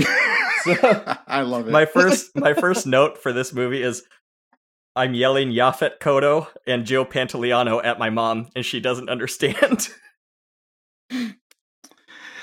I started watching this, and I recognized the director's name, but I didn't know from what. And so then I looked it up, and I saw that he also did Beverly Hills Cop, which I've watched tons of times. And then I was like, oh, okay. And then I started watching it, and the first other bounty hunter that shows up is Taggart from Beverly Hills Cop. And so I just I went to go get something to drink, and I said something to my husband. I was like, this movie's got Taggart in it. And he's like, what? And I'm like, do you not remember the character names of Beverly Hills Cop? And I'm like, because I don't know the actor's name. That's the only way that I know this guy. Is that John Ashton? Yes. Is his real name? Mm-hmm. Yeah.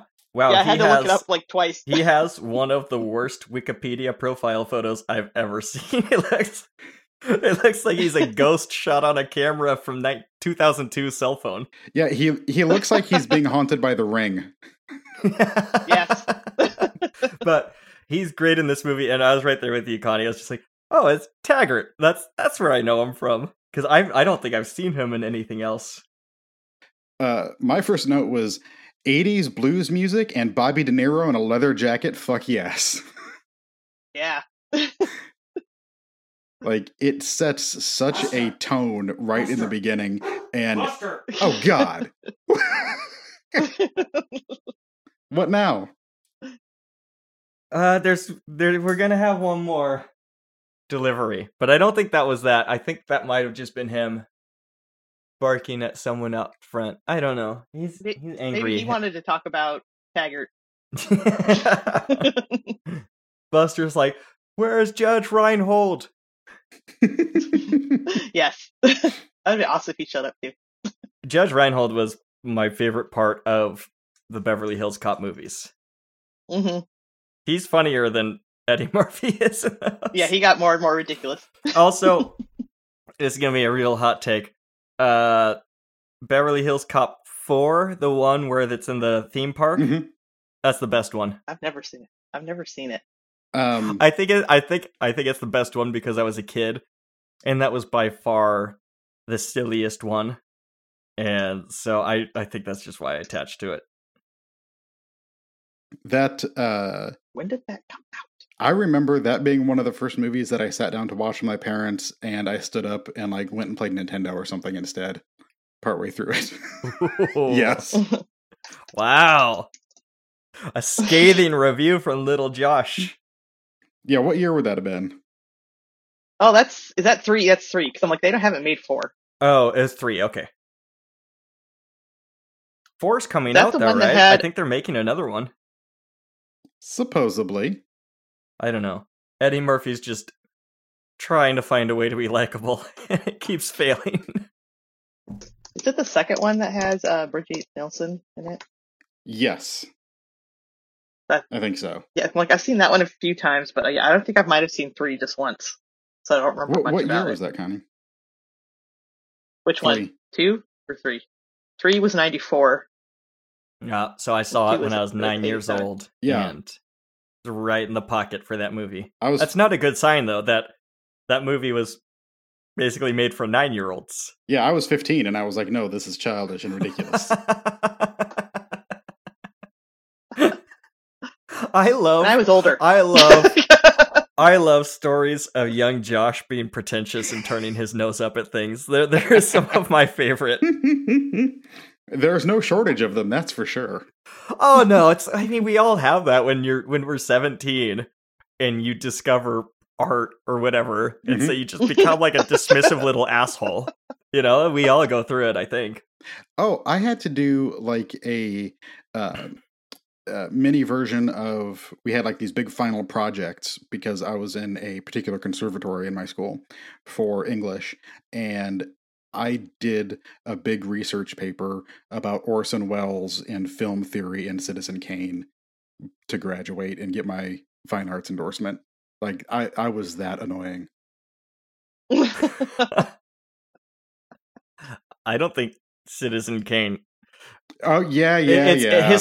Historically, it's good and it's important, but to watch it today, I still have only seen the second half, and it was shown in a journalism class in school, and I was sick the first day, so I've still never seen the first half. But watch it on a tiny TV in a classroom, as he intended, I'm sure. well, when you figure out what Rosebud means, your mind's not going to be. Yeah, blown.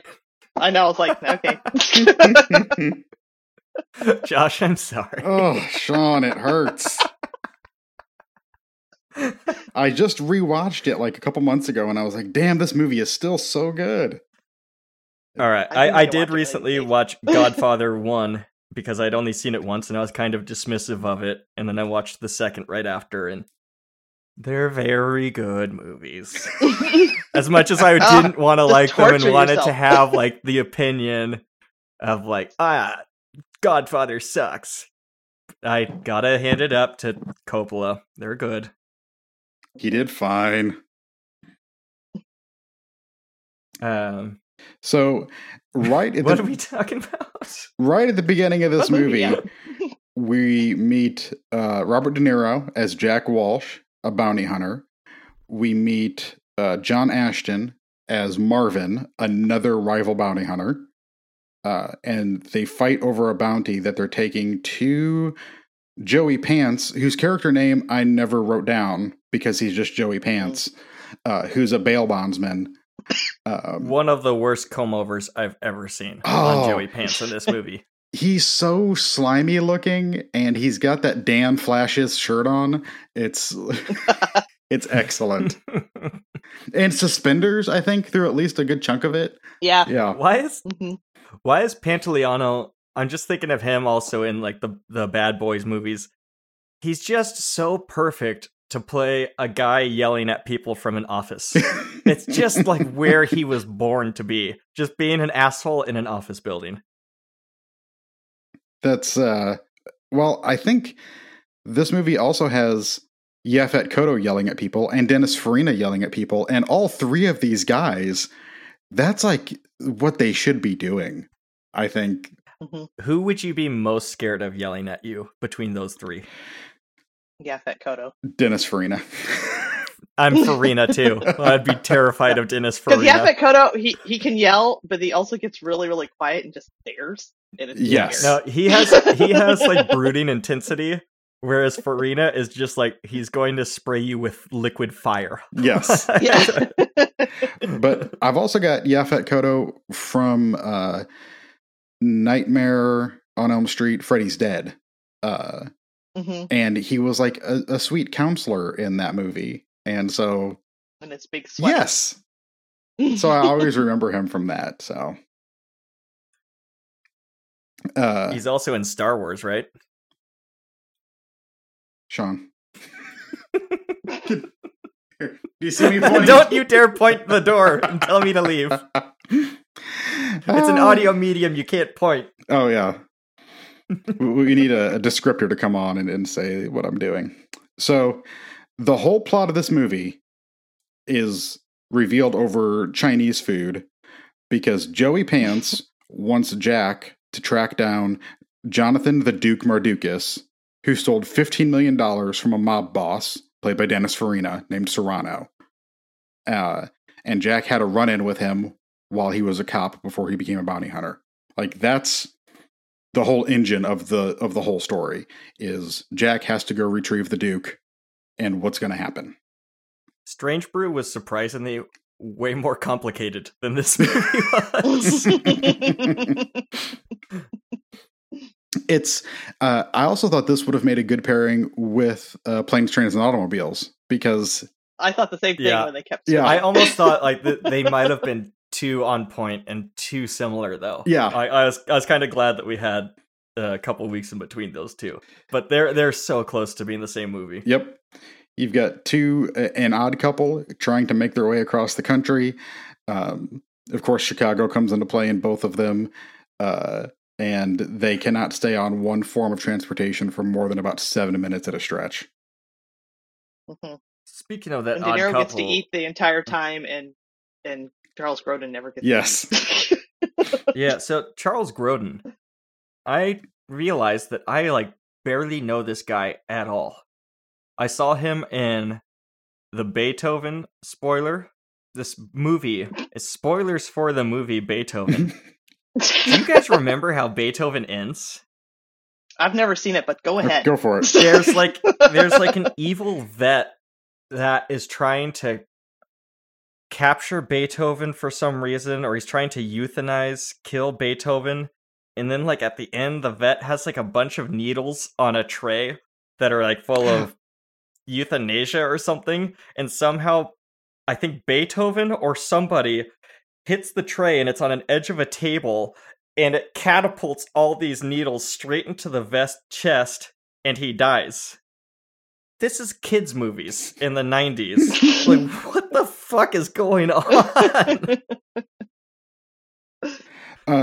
I remember first seeing Charles Grodin in Seems Like Old Times, which is Chevy Chase, Goldie Hawn movie. Oh, yeah. And so I was really young watching this, and you're supposed to just totally love Chevy Chase in that, but for some reason I just glommed on to Charles Grodin because I just love that deadpan humor, and so I was just this little girl that had this crush on this guy with this deadpan humor, because whenever I would see him in anything else after that, I'm like, oh, I like this guy, because he was always pretty much playing the same character, just the deadpan humor guy. He's funny in this movie. Did we talk about The Lonely Guy the other day on the Discord? I've never heard of that. But I think someone was talking about it. Okay, yeah. It's Steve Martin and Charles Grodin as divorcees. And there are parts of that movie, I probably saw it when I was in middle school or something. There are parts that I'll never forget about why you should buy a fern. And that way you always have a friend. It's so sad. It's just such a charming movie. And The Great Muppet Caper. Grodin was in The Great Muppet Caper, which has... I have a bunch of plants in my house, right? To take place. So you have all those friends. You just straight up called me sad, Josh. But charming. Sad and charming. It goes together. I do. That is kind of the line I'm going for. This open market diner, where are they? And when they're sitting down to eat at this Asian restaurant, but it's not a restaurant, it's a gigantic flea market. I don't know. We don't have these things in California, whatever this is. I mean, it's LA. This is in LA. The diner thing. The only thing that I could compare it to is I'm embarrassed. Sorry. Redact your previous statement, Sean. The only thing that I can compare it to is we've got a farmer's market here, but it's not nearly as big. And then in Philadelphia, there is a big indoor thing like this that I went to.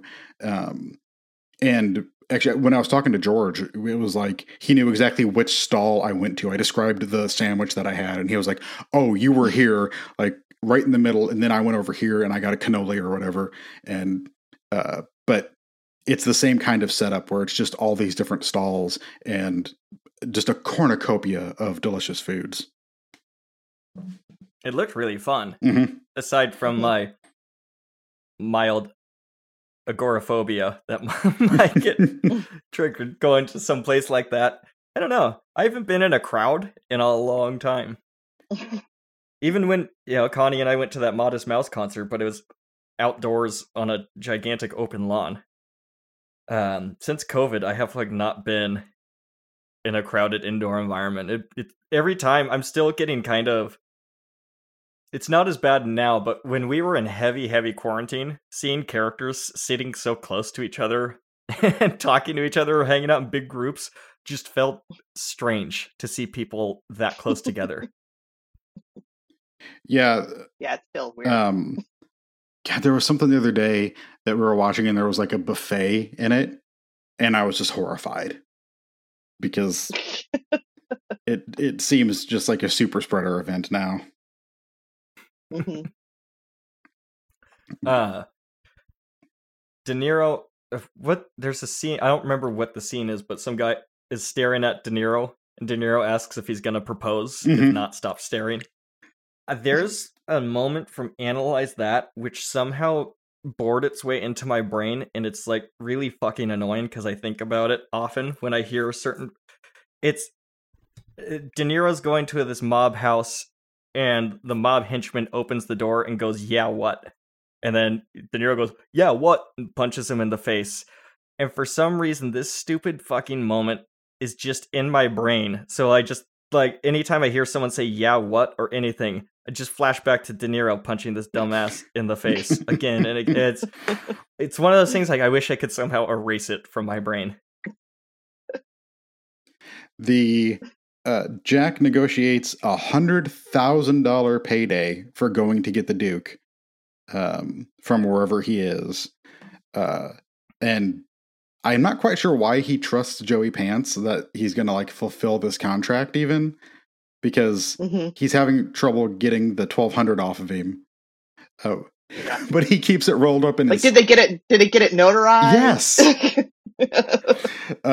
I like that Joey Pants keeps the money in his sock rolled up, and even his socks are flashy. That was a good note. Have you seen the episode of Curb Your Enthusiasm where Larry keeps a $5 bill, or Funkhauser has a $5 bill in his shoe, and he takes it out on mid-jog to try to pay Larry for a debt that he owed him? And he hands Larry this wrinkled, soggy-looking $5 bill. Larry's I am not taking that. We get Yaphet Kotto as Agent Alonzo Mosley, who tells Jack to leave the Duke alone, and Jack steals his FBI badge. The shot right after that, because they pull him into a car and tell him to back off, and right afterwards he's walking down the street and he whips out the badge and goes back to the camera, he's talking to the camera. De Niro is in this scene, and he's flashing the badge at it. I'm it's so fucking good. There's something that makes me so happy about it. I love how cinematically. I also like when they pushed him out. Go ahead, Connie. I was gonna say, I like when they pushed him out of the car and they threw the sunglasses at him, and then he kind of caught them, but not really, and then he dropped them and picked them up, and I'm wow, they just didn't do another take. They just said, "Yeah, just keep going," because that's that was so natural. Yep. So I really like that. When he flips that badge out, it's so preposterous and cinematic. He's just trying to emulate all of the detectives that he's seen growing up on TV. Yes. But also, he used to be a cop, so he probably did it himself, too. So it's why is he practicing? That is true. Why does he look so weird doing this if it's something he's done so many times? But he does say later, he gets giddy when they do the sting operation later, and he wears a wire, and he's yeah, he misses being he's I feel like a cop again. And he's hyped up about it. Yeah. De Niro's going to Grodin's house. Yes, and at the airport when he's getting his rental car, which I also thought of Planes, Trains again, he's stopped by the two mobster guys who work for Serrano, and they offer him $1 million to turn the Duke over to them. Which did mob culture as a whole like not move forward from this point? Because I feel like you could see all of the extras in The Sopranos dressed this same way like 20 years later. Tracksuits, man, they're comfortable. Yeah. It's yeah, they always just like, I guess they talk about the good old days a lot in Sopranos, so maybe they're just like, why do we need to update our style? We're just gonna roll with it. It's fine. Yep. He tracks down the Duke, and he gets trapped in the bathroom by his dog. And I like when they open up the door and he's in the shower and he's got his gun and his badge that he stole from Mosley out, like pointing it at the dog in the shower behind the glass. Yes, it's such a like. I think it's going to do more damage to yourself if you actually shot that right now. I like that he tells Grodin, he's like, "I will shoot you through this glass." I did like that they actually believe the dog was trying to keep him safe, because if my dog went like that, I'd just be like, what are you doing? Stop it. I don't think I would have checked out what was going on at all. Not at all. I'd be like, you're just barking at nothing. Hosehead. I don't know. If my dog's barking at my closed bathroom door, I'm concerned something's going on. Maybe some animal crawled through the toilet or something. I don't know. An alligator. Oh, we do have those in California, Josh. I don't know if you know that. Oh. Yeah. Did people flush them down the toilets after they came back from vacation? Yeah. We have gigantic indoor swap meet restaurants everywhere and alligators in our toilets. And we also have staircases on our planes. Those are fancy planes. I've only been on a staircased plane once, and it was when I went with my family to Ireland when I was a teenager. Yeah, I've only seen it on international. It looks... Oh, this is the real one. Wow, go. That startled me. I'll be right back.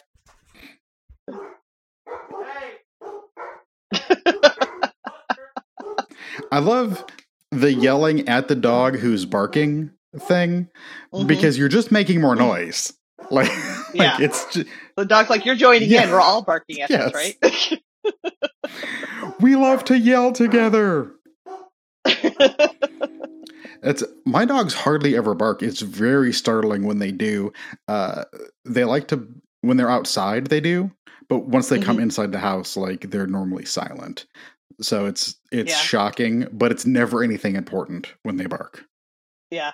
When my dog, he doesn't bark when the doorbell rings, which thank God he doesn't.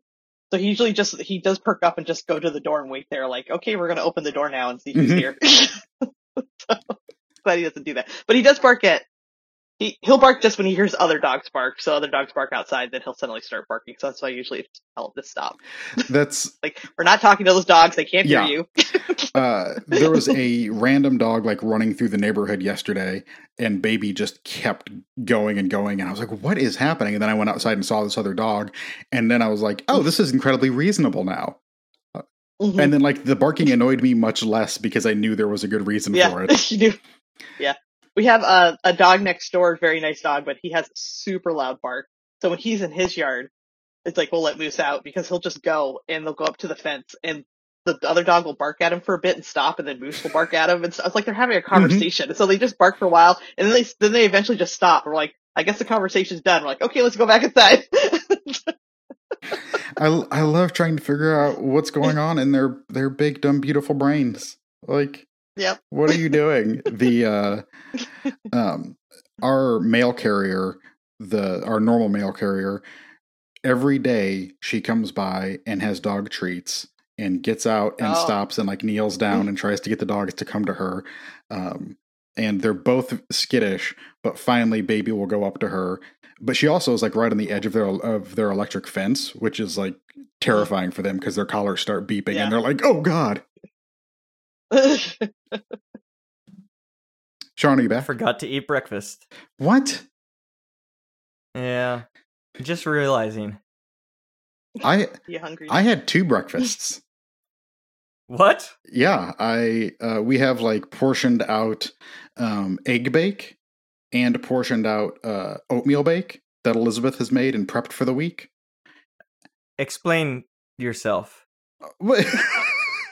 What do these words mean? What do you? So okay, with your fancy scale, you can weigh your food and figure out like what an actual portion is. And she makes Yeah. like a giant casserole thing of eggs and spinach and zucchinis chopped up and bell peppers and stuff. So you have like a pan that's a giant omelet that just sits in your fridge, and you just scoop out omelet chunks and eat. No, you cut them up and you put them in individual containers. And that way you can just, she does it so that she has food ready to go to work. Like in the mornings. So you're eating like a 4-day-old omelet. Yes. Yeah. That's been sitting in its juices too. Hmm. That seems very odd to me. I've never eaten eggs that were, well, outside of hard-boiled eggs, I've never eaten scrambled eggs that were more than, I don't know, 30 minutes old. It's the eggs. You guys do a lot of shit with your oven that I've never heard of. The eggs aren't my favorite because they get a little rubbery when you bake them. Or if you do like a quiche, she'll do mini quiches a lot of times for us. But the oatmeal bake is really good. Okay, I lied. I have had quiches before from bakery I worked at, and those Yeah. would be a couple days old. Yeah, Hmm. All right, it's not that weird. it's like a crustless quiche. Or a giant frittata. So we got Dennis Farina. Speaking of frittatas, Farina. Same. It's the same word. when Farina calls his henchman, and he said, "Is this more on number 1? Put more on number 2 on." My mom snorted. It made my mom snort laugh. And there's like no pause. They're just like, okay, here. Yes. I know who I am. And I wrote in my notes, he's Dennis fucking Farina because I know he's a fine actor and can play many things. But Sean, did you think of Snatch? That's the only thing I think when I see Dennis Farina. Okay. Because he's just, he's cousin. Is his cousin Avi in Yep. that? I can't. Yeah, and he's so perfect. But Dennis Farina is one of those actors where it's like, you're so dialed in and you do the same thing every time, but I never want you to change. Just keep doing your Chicago asshole thing. It's wonderful. He was. I would like to see a romance starring Dennis Farina. What would Dennis Farina trying to woo a woman or a man look like? A homoerotic romance starring Dennis Farina. I think he could do it. He was also in Thief and Manhunter early in his career because he was like that Chicago police guy. But those are different performances. In Manhunter, does he even he's really what, say anything in he's Thief? Jack. No. In Manhunter, the FBI. Yeah, he's Crawford. guy. Yeah. But and then he was J-Lo's dad in Out of Sight, which we watched a couple months ago, doing the toned down version of this same shtick, basically. Mm-hmm. He's just immediately great, and I wish, like, you ever have those actors that you wish you could get stuck like at an airport bar with? Like, there's a long layover and you kind of have to sit there for a couple hours and you're just like, this is just a guy. He's just a dude who seems cool and I would like to just chat with him for a couple hours. Will We have Patton. good stories. Will Patton? Yeah. Love to hang out with Will Patton at a bar. And just ask him to like read the menu to me. Can you read the menu in your really cool voice that you have, please? Let's see here. So we got De Niro and Grodin. They're trying to get on the plane, right? This is our first mode of transportation that they try. Yes, somewhere in here we find out that that Joey Pants' assistant is a leak, and he's always calling the monsters. He calls Taggart. Yeah, because he calls him from the because De Niro calls him from the airport to say, "I've got him. We're getting on a plane. I should be there in no time." And then that's when we learn about the assistant. Yep, that's right. And once again, donuts. Because every time they get a call, he goes, "Hey, man, we should celebrate. I'm going to go grab some donuts." Donut? And then later when things go badly, he's like, "Oh, man, that's too bad. I'm going to go grab some donuts." It's like, you should come. Isn't there anything else available to get? Okay. He's going to go run and get. Grodin says he's afraid of flying, has panic attack. They leave. And they go for a train now, right? Yeah, they wind up on a train. And Taggart got the call, so at this point, Taggart has canceled the credit card. Yeah, I believe. They get the train tickets, and then Taggart calls Marvin. Stop that. Marvin calls and gets his credit card canceled. Which, can you do that easily? He immediately. Well, he had his credit card number. Yes. So it's like because I was like, how is he just having this happen? I'm like, this is just movie magic. But then I'm like, oh, he just read off his credit card number. Yeah. Where's the last place I used my credit card? Yeah, they told him that info before he actually really verified who he was. But then I don't know. Maybe in the 80s they just let people do a lot more stuff because it was a lot easier to steal someone's identity. This is true. Yeah, the idea of social hacking or whatever people call it wasn't really mainstream yet, so I'm sure you could talk circles around people on phones and stuff and get all sorts of information back in the day. Oh, I did like when De Niro was flying out to New York. He was on the plane doing changing the FBI badge to his photo, and the kid next to him just first questioning what he was doing. I'm not sure if he's doing something right, but then he was approving his work when he was done. Yeah, he's like, looks good. I love that little kid was hilarious checking out his work.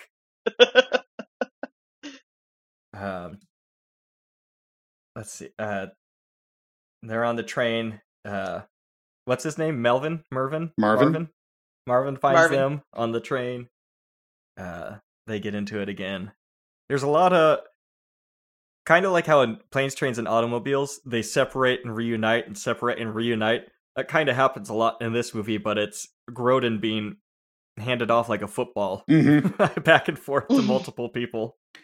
That's I really do like the one-upmanship game between De Niro and just call him Taggart. Marvin. Between Jack and Marvin, and their repeated. They do a really good job of these repeated lines or gags throughout it with the FBI always wears the sunglasses, and so the sunglasses is the signal between them, and Marvin is always like, "Oh, I'll see you in LA," because they're trying to race across the country with Grodin in tow, and Marvin never has him until the end. He doesn't have him for more than a little bit, and it's the way that their fortunes constantly are flip-flopping. It's so fun to me. I just liked how the FBI couldn't find anybody ever, and the bounty hunters find people in 2 seconds.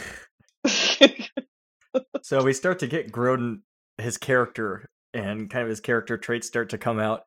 And I love that he's just he's so handcuffed to this moral code that he has, or that he seems to have, that he's immediately on De Niro about cigarettes and high cholesterol food and his bad relationship with his ex-wife and his kid. And he's just kind of chastising De Niro, but also trying to be his spiritual guru to set him on the righteous path or so. It's a very funny dynamic. He just wants him to be the better version of himself.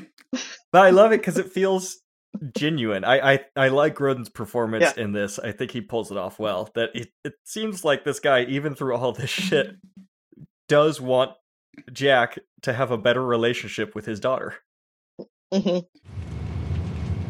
You know, when we change buses in Chicago, you're going to have a couple hours. I think you would be a better man if you use that time to look up your ex-wife and daughter. It's a perfect opportunity. Why don't you mind your own business?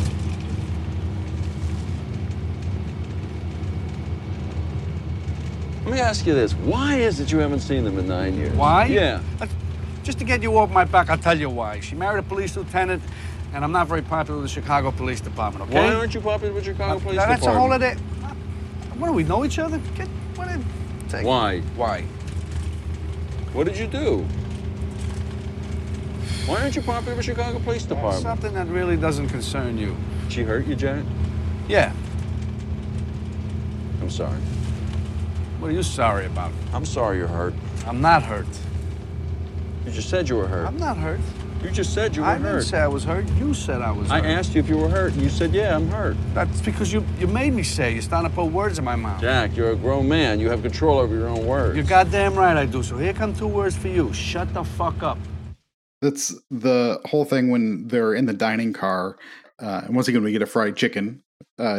Jack is eating some fried chicken, and Grodin is like, well, why are you doing that? You know it's bad for you. And he's like, because it tastes good. So you're doing it despite the fact that you know it's bad. That seems foolish. And then Jack turns it around on him about stealing money from the mob. Like, that also seems foolish. And he's like, I didn't think I'd get caught, though.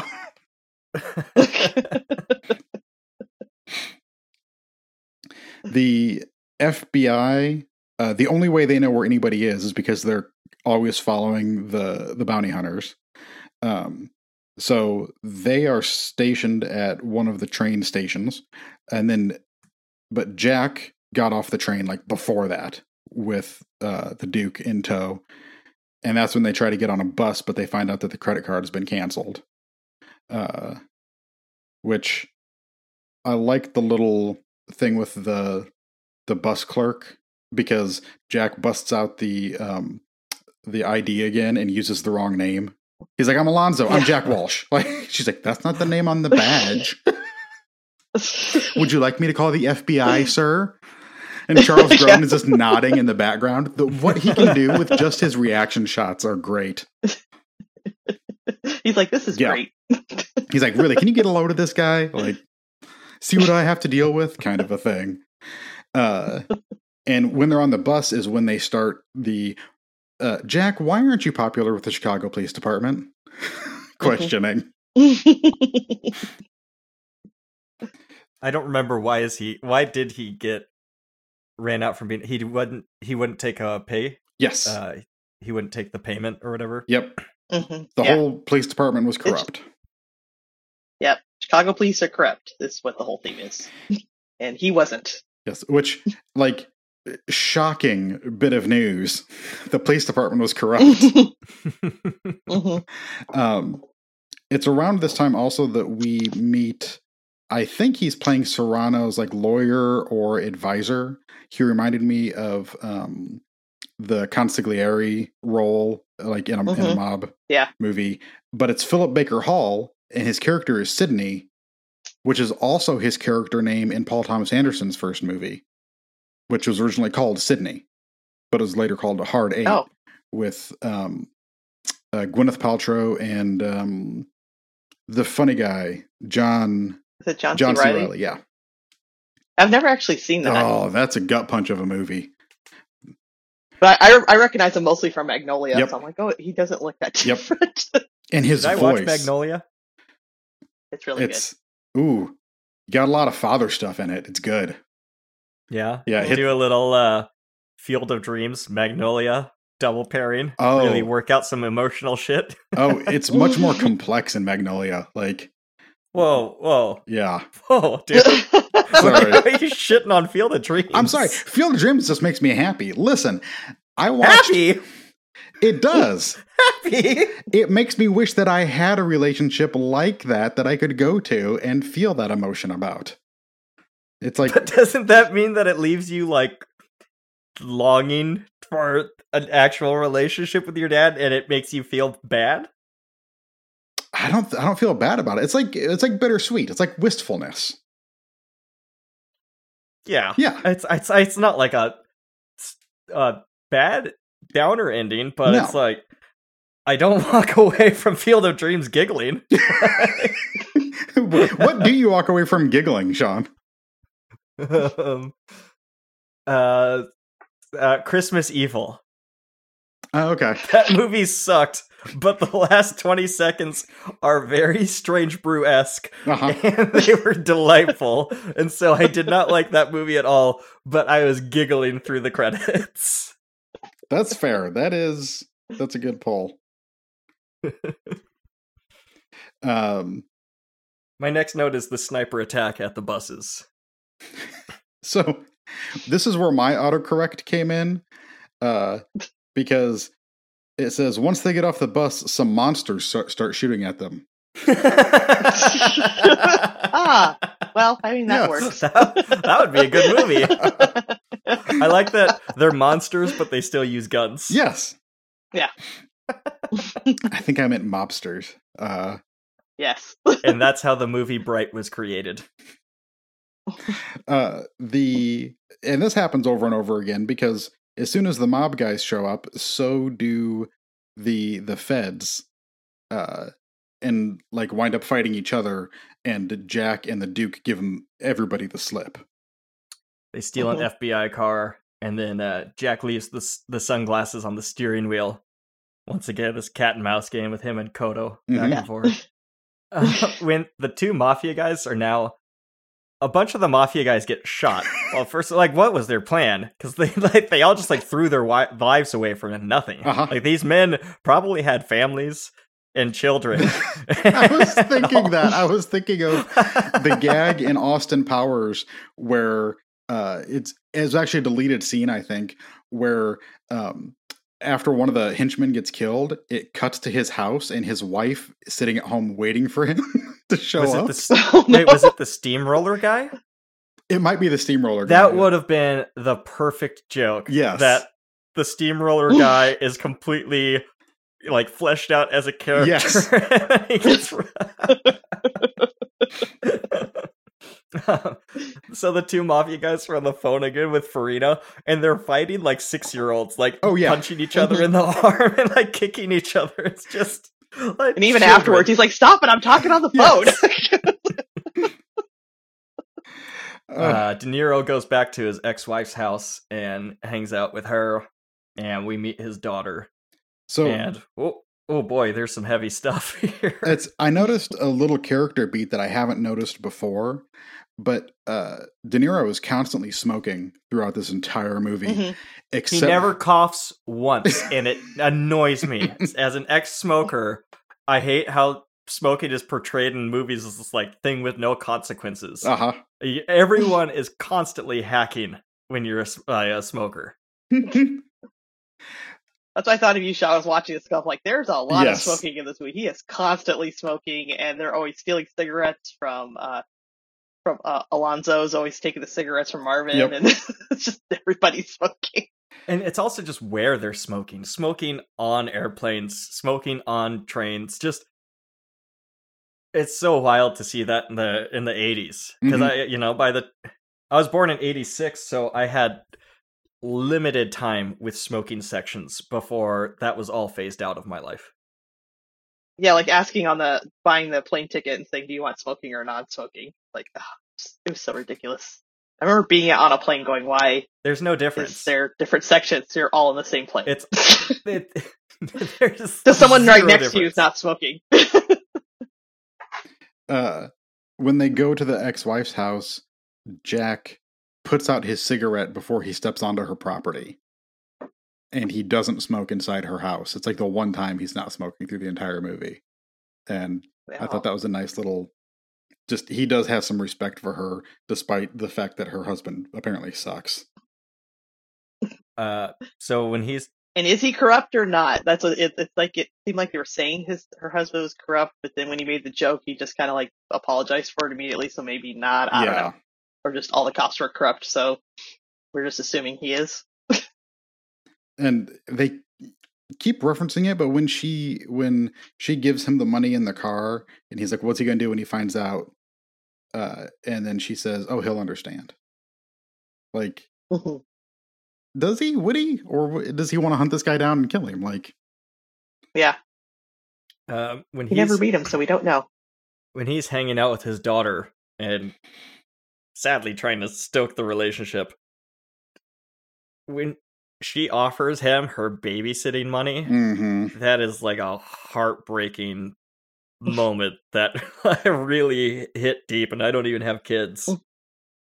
Yeah, that whole little sequence, that's when we were talking about these movies, and I was like, this one is got some bite, but has some heart as well. This is specifically what I was thinking of. Like, there's depth to Jack's character, and they put it right in the middle of the movie. They don't wait till the end to have him have like, oh, he's a full person now. It's like, no, he's got kind of a heartbroken past. I was kind of like looked at it as Charles Grodin's character. Before that, he was, telling him all these things that he should be doing because it's to way to be healthy or whatever. But then that might have been like, oh, this actually could be a good guy. Yeah. That is, even though he's doing what I don't want him to do, I do kind of like him more than I did before. Yeah, the mutual respect that builds between these two characters over the course of the movie does feel natural, and the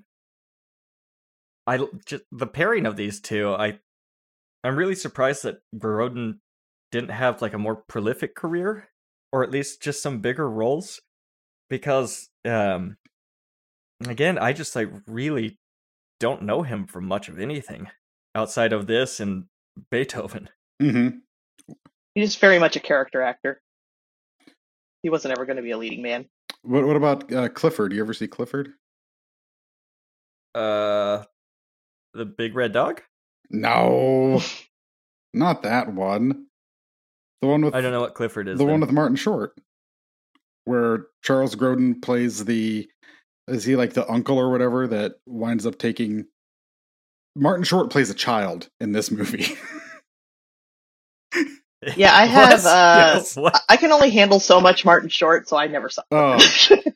And this is like before Jiminy Glick. This would be the most Martin Short you could ever get. It's like taking unadulterated Martin Short straight into your veins. Connie, do you like Captain Ron? Yes. So that would be like just borderline of the amount of Martin Short is acceptable. Yeah, probably because he has to like play the straight man there, so that worked out. And also, Kurt Russell is such like a great juxtaposition of him in that movie that he takes the load off. But I would love to rewatch Three Amigos sometime. Oh, yeah, I remember liking that a lot as a kid. Have you not? But I haven't watched that seen new it, Connie? Hulu. Since you were young? Yeah, I haven't seen it in years. Really? Yeah. But I haven't watched that Hulu show that's Steve Martin and Martin Short, because I'm like, I don't know if I can handle Martin Short. They play him in such a way that his character is annoying, but everyone kind of recognizes how over the top and annoying he is. So they really utilize it, and he actually has some depth. I really liked that show. It was really good.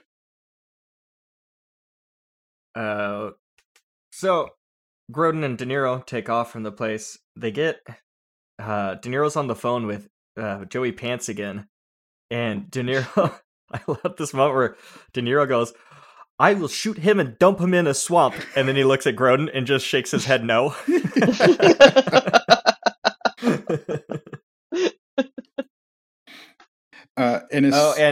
So this was also around this time we find out that Jack's history of being undercover for a year.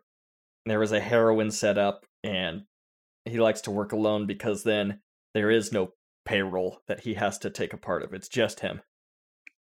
We also see that pretty much every time that Jack calls Joey Pants, he either tells his assistant right away or his assistant is already on the phone listening to them, and he immediately goes out. So he's like, "Hey, I need $500. Can you wire me the money?" And Joey Pants is like, "Yo, go wire him this money to this exact address."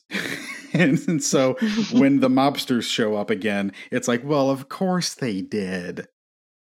And also that guy didn't need to be listening on the phone at all, because he either asked him what happened and he just told him.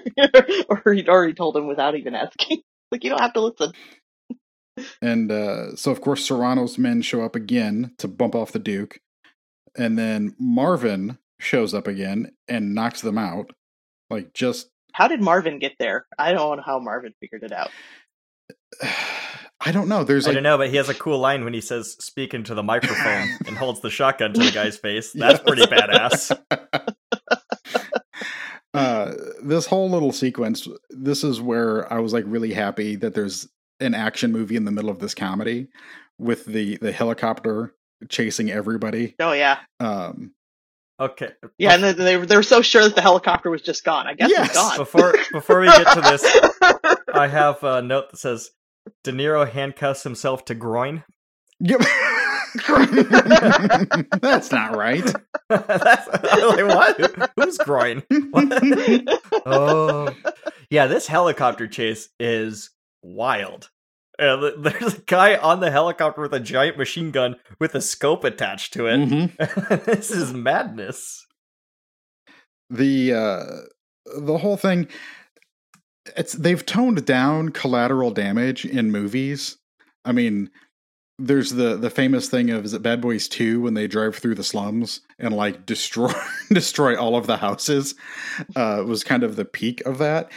But in this, you get as the Duke falls in the river and the helicopter is like hovering over and the sniper guy is about to take his shot, that Jack shoots the tail rotor and the helicopter slams into the side of a cliff and explodes, and he just kills 2 men. He's a murderer now. Mm-hmm. Yeah. Fine. Grodin's okay though, so it's fine. First. Yeah. Yeah. I love when something like that happens in a movie, and then you get one character who's just horrified. And like, do you realize what you just did? You murdered 2 people. I thought Grodin that would have been funny if they had done that with Grodin here. I told my mom I wanted to be a stuntman when I was a kid. Oh God.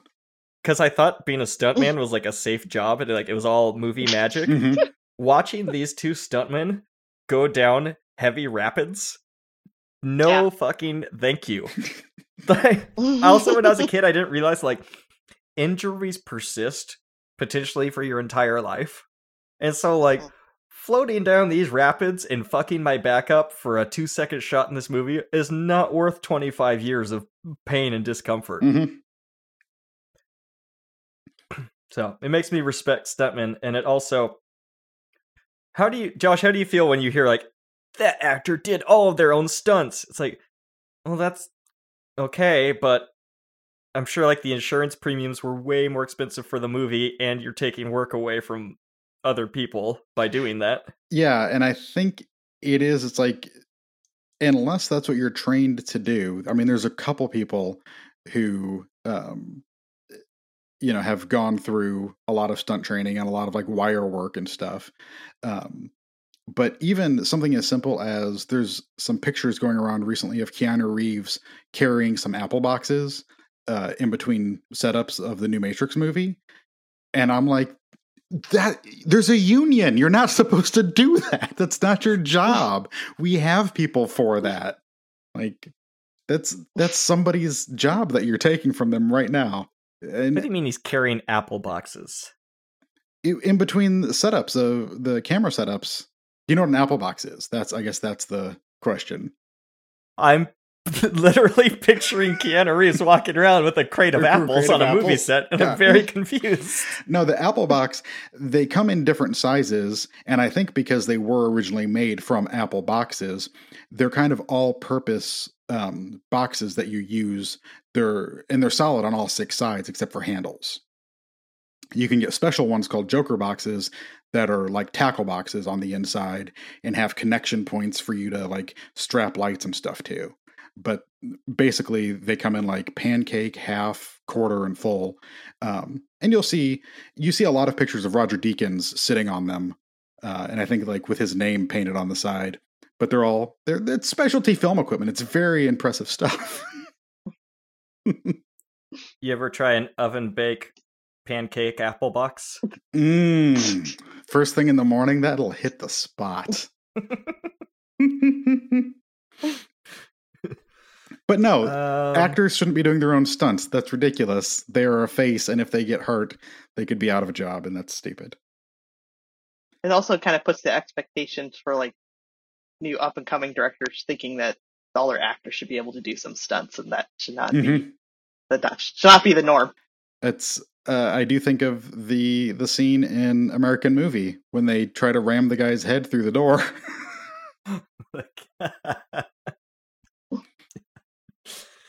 So Mark punching that cabinet door, making his knuckles bloody. Can we watch American Movie? It's such a good movie, isn't it? Let's do that one again. The Duke pulls Jack out of the river if he agrees that he'll let him go, and then Jack instantly puts the cuffs back on him and says, "I'll let you go once we're inside the LA County Jail."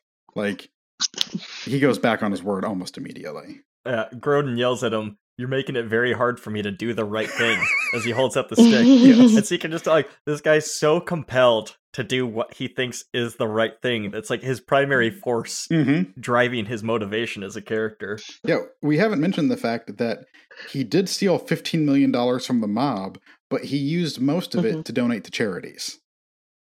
So yeah, he Robin Hooded it. Yes. The next little sequence, my note is, guys, I looked up Leonese style potatoes, and it look delicious. They look fantastic. What is that?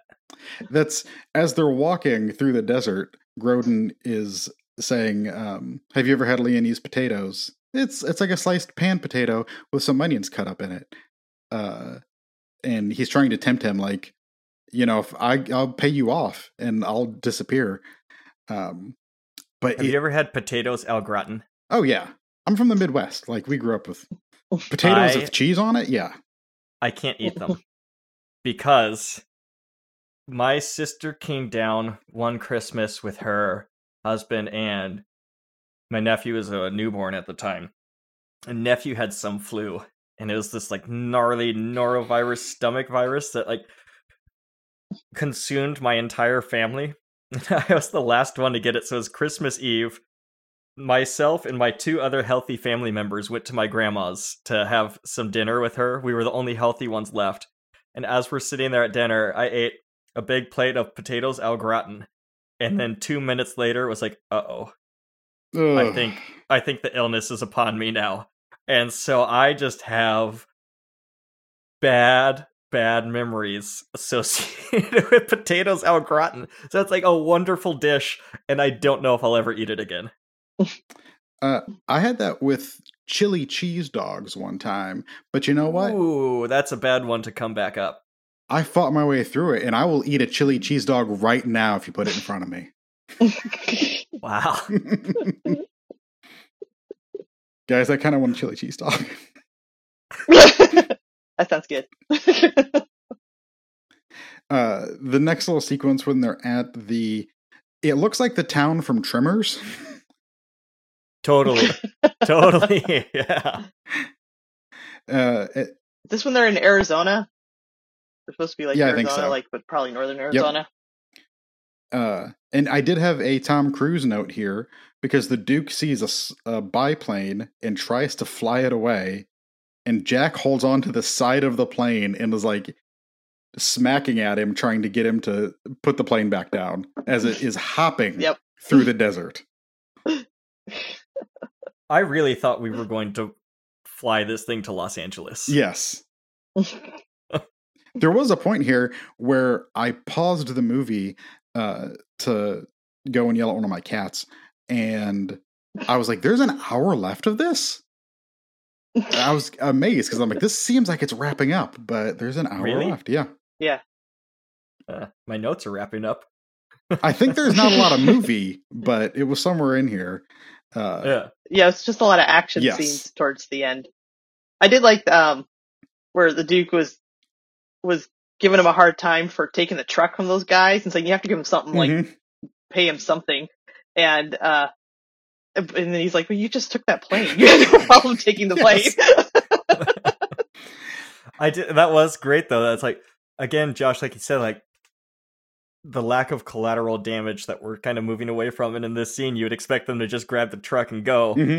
but they stop to trade the watch for the truck. And there's, once again, this running gag of Jack's watch not working, and we discover that his wife gave it to him like on their first anniversary or something, or an early present when they were together, because he was always late.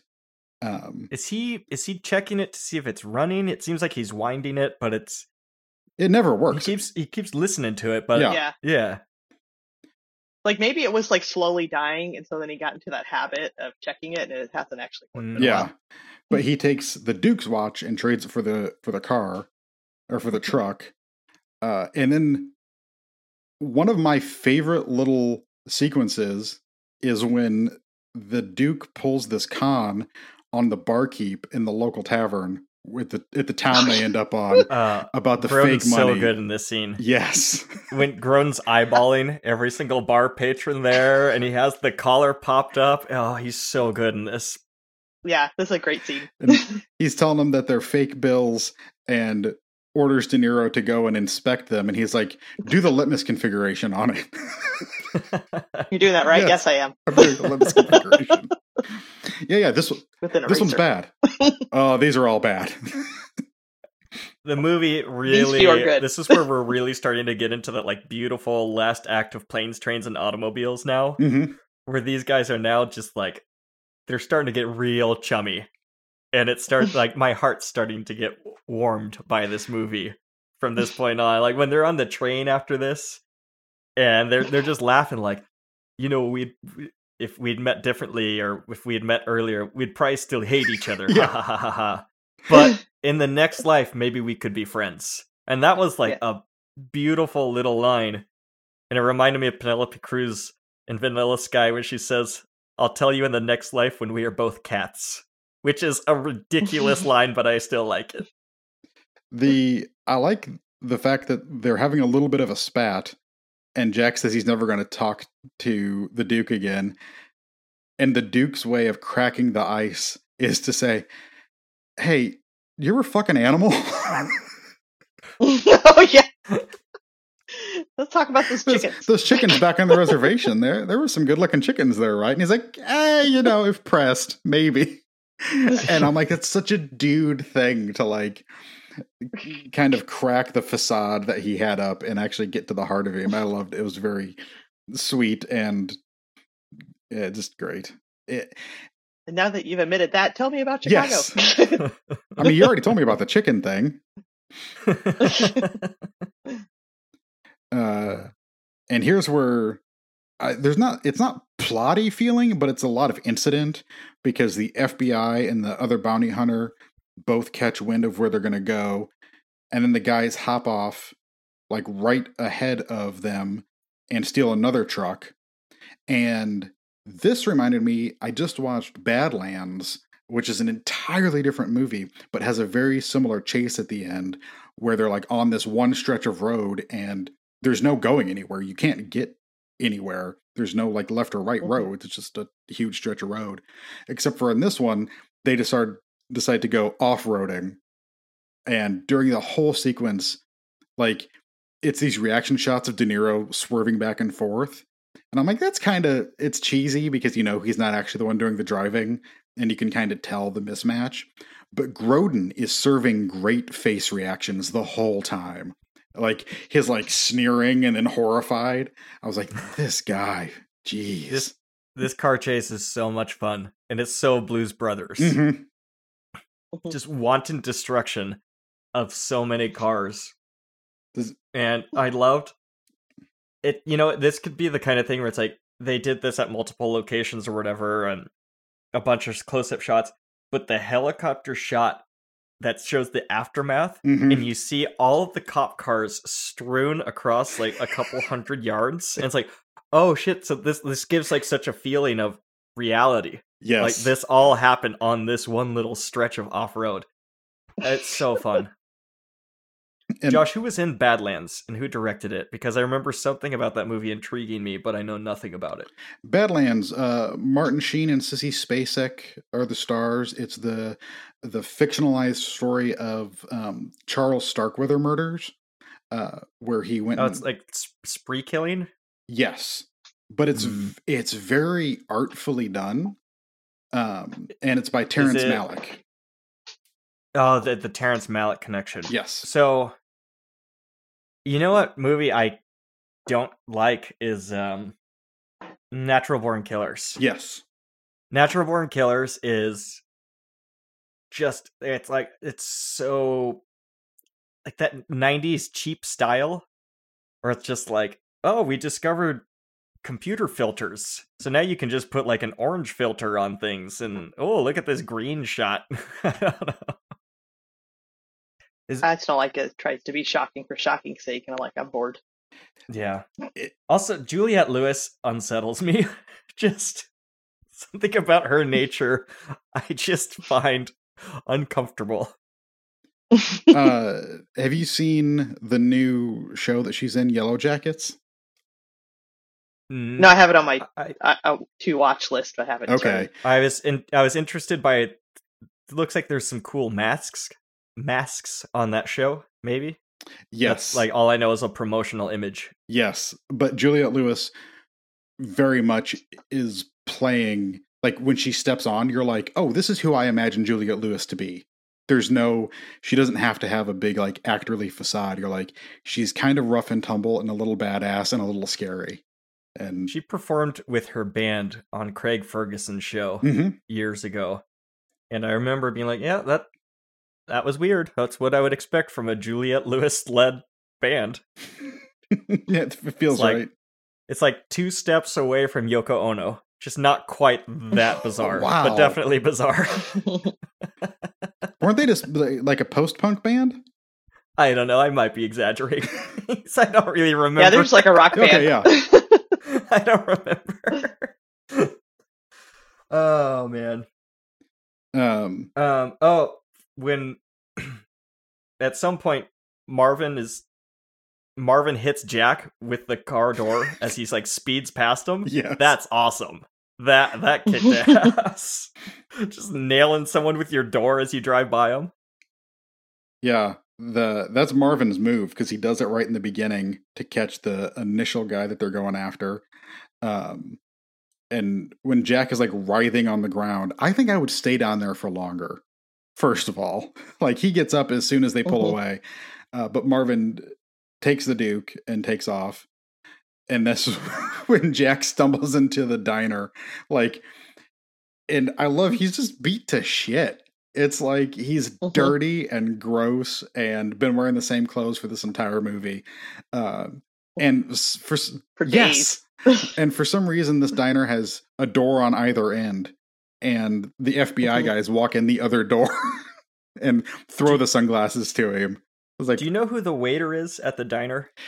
He was one of those other character actors that I was like, I know I've seen this guy like in Seinfeld. I wish I had jotted his name down or something, because it's just the waiter looks so familiar, and I have no idea. This movie has like 10 character actors in it. It's wild how stacked it is. Yes. That is Tracy Walter. Tracy? Who was in Batman, Repo Man. Oh, Repo Man. I remember him from Repo Man. He was in City Slickers. Yes. Conan the Destroyer. Oh, and wait, you said City Slickers. Hold on. He was Cookie. Yeah, he was Cookie. I liked City Slickers a lot when I was a kid. I didn't look him up, but I also recognized him in that scene. I was like, I've seen this guy in a million things. I don't know if City Slickers would hold up for me as an adult. But as a kid, I liked it a lot. I like to think that it would. Billy Crystal's another one of those that I'm like, I know that Billy Crystal, that Billy Crystal sense of humor is like, I thought like when he hosted the Oscar and I was a kid, I thought he was really funny. But now looking back on like, he's just like painting his face like Braveheart and making lame jokes that aren't very clever. I don't know, man. Yeah. But I mean, did he do blackface for the Oscars one year? I don't think it was for the Oscars, but yes, there is I don't remember if it was technically blackface or brownface. I don't know. It's a thing. It wouldn't surprise me.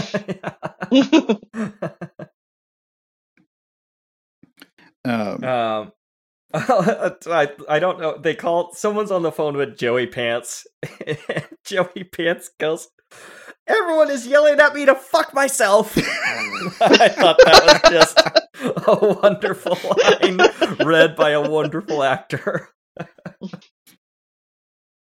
Marvin is negotiating with the mobsters because Marvin kidnaps Grodin, and he has a proof of life, and he wants $2 million. Oh yeah, this got all complicated at the end with the whole airport and all these side deals, and there's a lot going on towards the end of this movie. Yeah, because Marvin has his own deal. Jack sets up with the mobsters to trade some bogus floppy disks with evidence on them for the Duke, if the FBI will let him take the Duke back and get his reward, is the plan. There's a lot of wheeling and dealing. Yes, but it's like within like a 3-minute section when he makes those phone calls, it's like, wait, what the hell is happening? But it kind of doesn't matter because it all shakes out in the little action. But I thought the editing of the handoff scene was really good because I was like, I'm not quite sure what's happening, but I'm tense. I'm like into this right now. There's good tension of what was the walkie-talkie or something breaks down, and then they have no audio, and you see the guys approaching from the back, and there's I think four different groups of people in this scene that we're keeping track of, and the editing across them and the movement, it is pretty tense, yeah. And of course, Marvin, who has already been knocked out by the mobsters, shows up at the exchange, just happenstance, to throw a wrench into everything. But everything winds up working out. I did think I've got a note here. Yaphet Kotto is like his performance, and all he's doing is standing there. Like there's nothing big going on, but he's supposed to be listening in on the wire, and he's like, this is going to give me a heart attack. I swear I'm going to get a heart attack before this is all over. And then when he finally catches Serrano, he is so happy, and his hands are shaking. You see that he takes the discs from him, this evidence that he is supposed to have stolen, and like he's just got this glimmer in his eye, and his hands are kind of quivering. I'm like, oh, he's been wanting this for so long. It's pure bliss. Oh, so he holds up and lets Grodin go with Jack. Holds up his part of the deal. And they take off. What do they do? Get in a car at this point? I don't remember. No, they fly. No, they go to call. Oh yeah. They go to. Don't they call Joey Pants at that point? Well, they fly back to L.A. because he gets him. His whole goal is to get him to L.A. before midnight. Oh, that's where he calls him. We often forget to talk about just the titles of movies. And so, like, we talked about 8.5 for an hour and a half, and then after our episode, I was like, wait, so Josh, why's the movie called 8.5? So they did mention Midnight Run at the beginning because they said this whole entire thing is a midnight run. I know, but that's like midnight. They present it like that's just a thing that the audience should know. Like, oh, it's just your classic midnight run scenario. You know, I just figured that's some kind of bounty hunter term that I understand, but they said that's what it was, so that's what it means. But yeah, they land back in LA.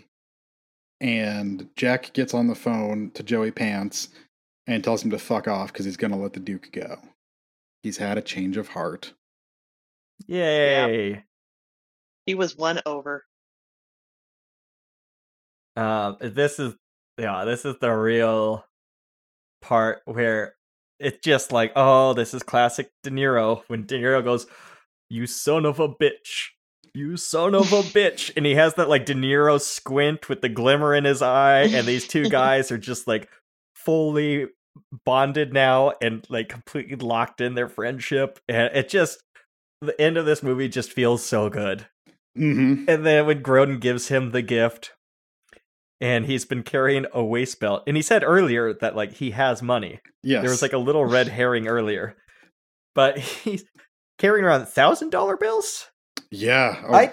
Yeah. Those exist? Yeah, how much did he say that he had? 300,000.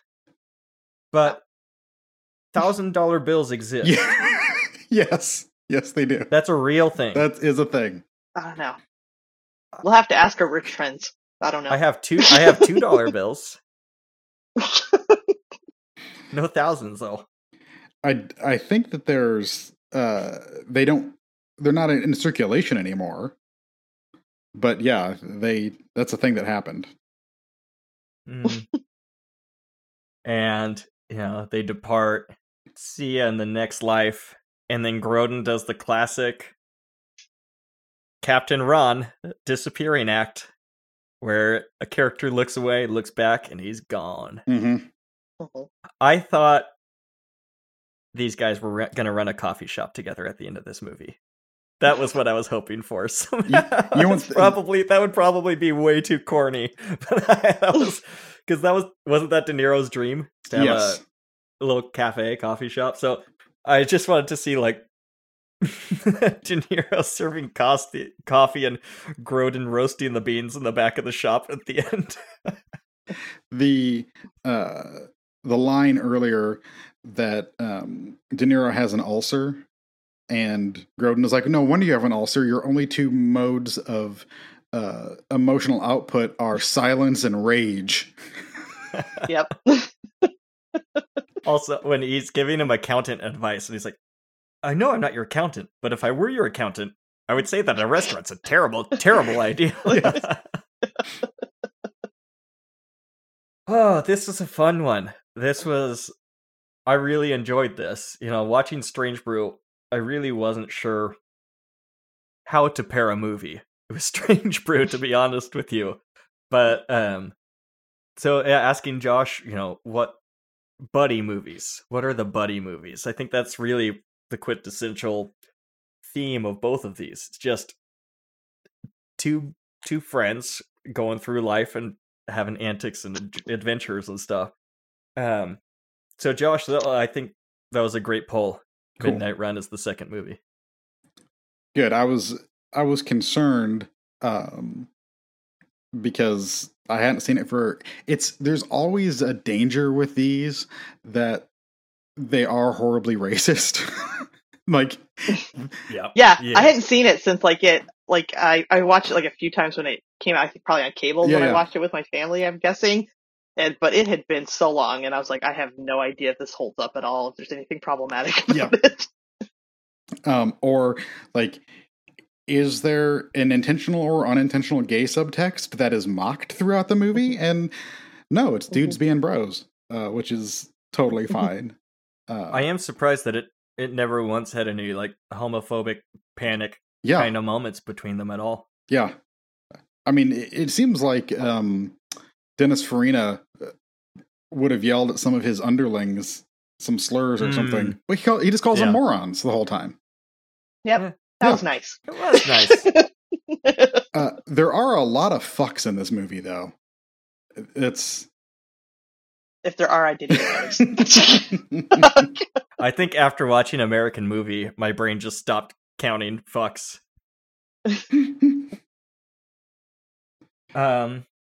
Well, that was Midnight Run. So, Josh, how would you rate that movie? I think that I had it at 3.5. I'm wavering between 3.5 and 4 stars on the old Letterboxd. Because give it the bump. I think give it the bump it up to a 4. After revisiting some of the Grodin stuff after his passing last year, I guess it was, or earlier this year. It was earlier this year. I did not know that. Yes. Oh, that's sad. And Yaphet Kotto recently too. Yep. That he really was just this very, he always plays this, he's kind of an asshole, but he's also kind of charming, and he's nebbishy the whole time, and he's... What? What'd you say? He's nebbishy. The fuck is that? I think the quintessential nebbish character would be Woody Allen in anything. Is that right, Connie? Spell it. Nebbish. You're making that up. It's a real thing. It's a real word. I don't believe either of you. It's like a really timid guy, I've never seen a Woody Allen movie. I mean, that's probably okay. Yeah. That's fine. The- You'll Yeah. be fine. yeah, it's kind of a guy who's a little bit of a scaredy cat, kind of a milk toast. Can I Okay. can I use one big word to define Plain another bagel word? is my preferred. Yes. But yeah, okay, so 4 stars. Yay! I too give it 4 stars because I had a great time watching this, and the charisma between the two leads was great. So many character actors. I really liked it. Connie, what do you think? Yeah, I also give it 4 stars. Yeah, a lot of, like, I don't remember most of the people that were in this, so when the credits were coming up, I was getting big joy about seeing all the names in it, and that I'd forgotten that were in here, because mostly what I remembered about this was just De Niro and Grodin, and I love Grodin, so it's mostly Yeah, the one that makes me give it 4 stars. When the credits with De Niro, Grodin, Kodo, Farina, Pantaleon, it's like every time I was like, what? More? Like just like this like build was just like, oh my god, this movie has everyone. I'm so excited. Yeah, I think it was just it could have been shorter. Mm-hmm.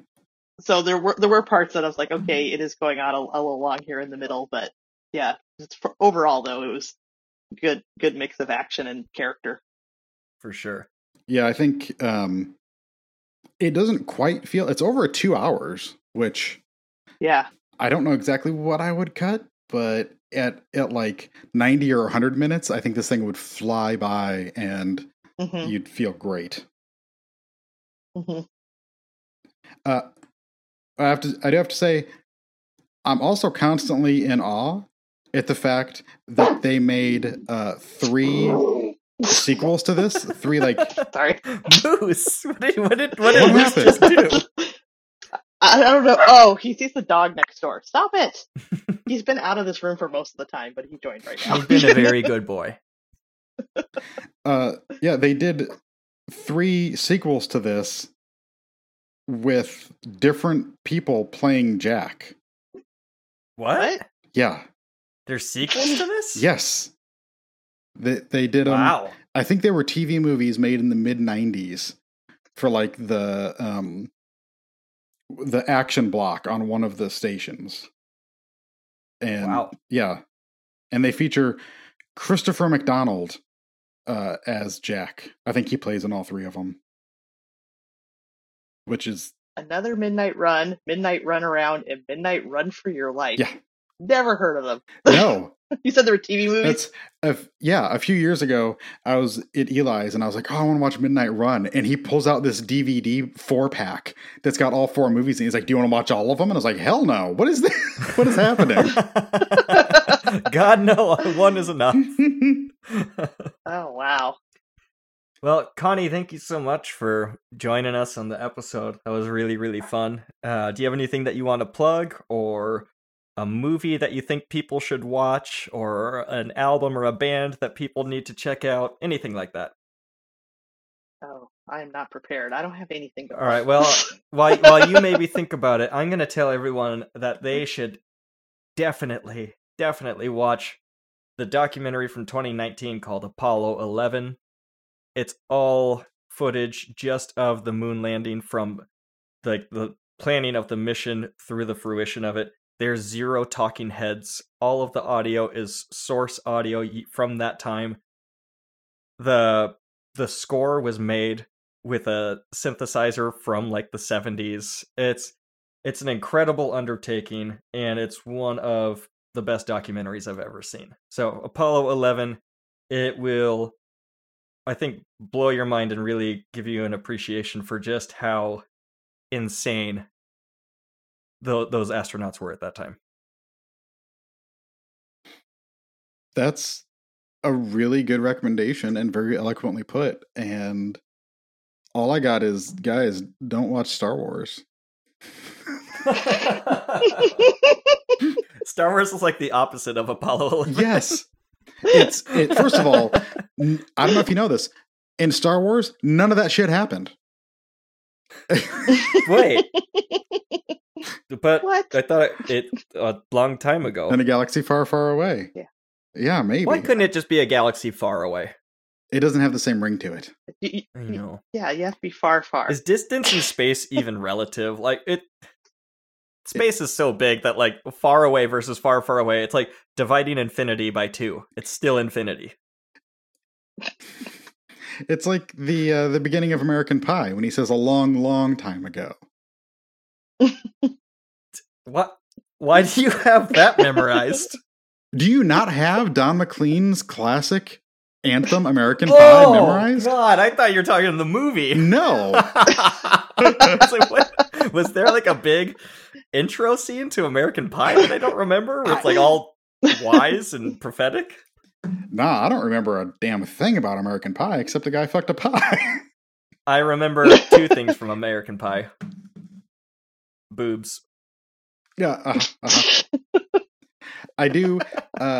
When part 3 maybe came out, I don't know how many there are. One of the sequels came out. I was working at a movie theater, and so you wind up seeing movies over and over again. And all I remember is I think Jason Biggs glues his hand to his junk at one point, and then is on the roof, and the police show up. I think it's a whole thing.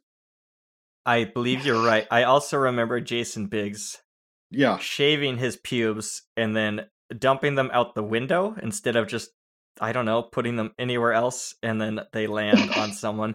I'm glad America, well, I'm not glad that we don't make comedies at all, but I'm glad that we're not making just straight raunchy comedies. Because that was like, there was a time and a place for There's Something About Mary and the Farrelly brothers. And it was in the late 90s.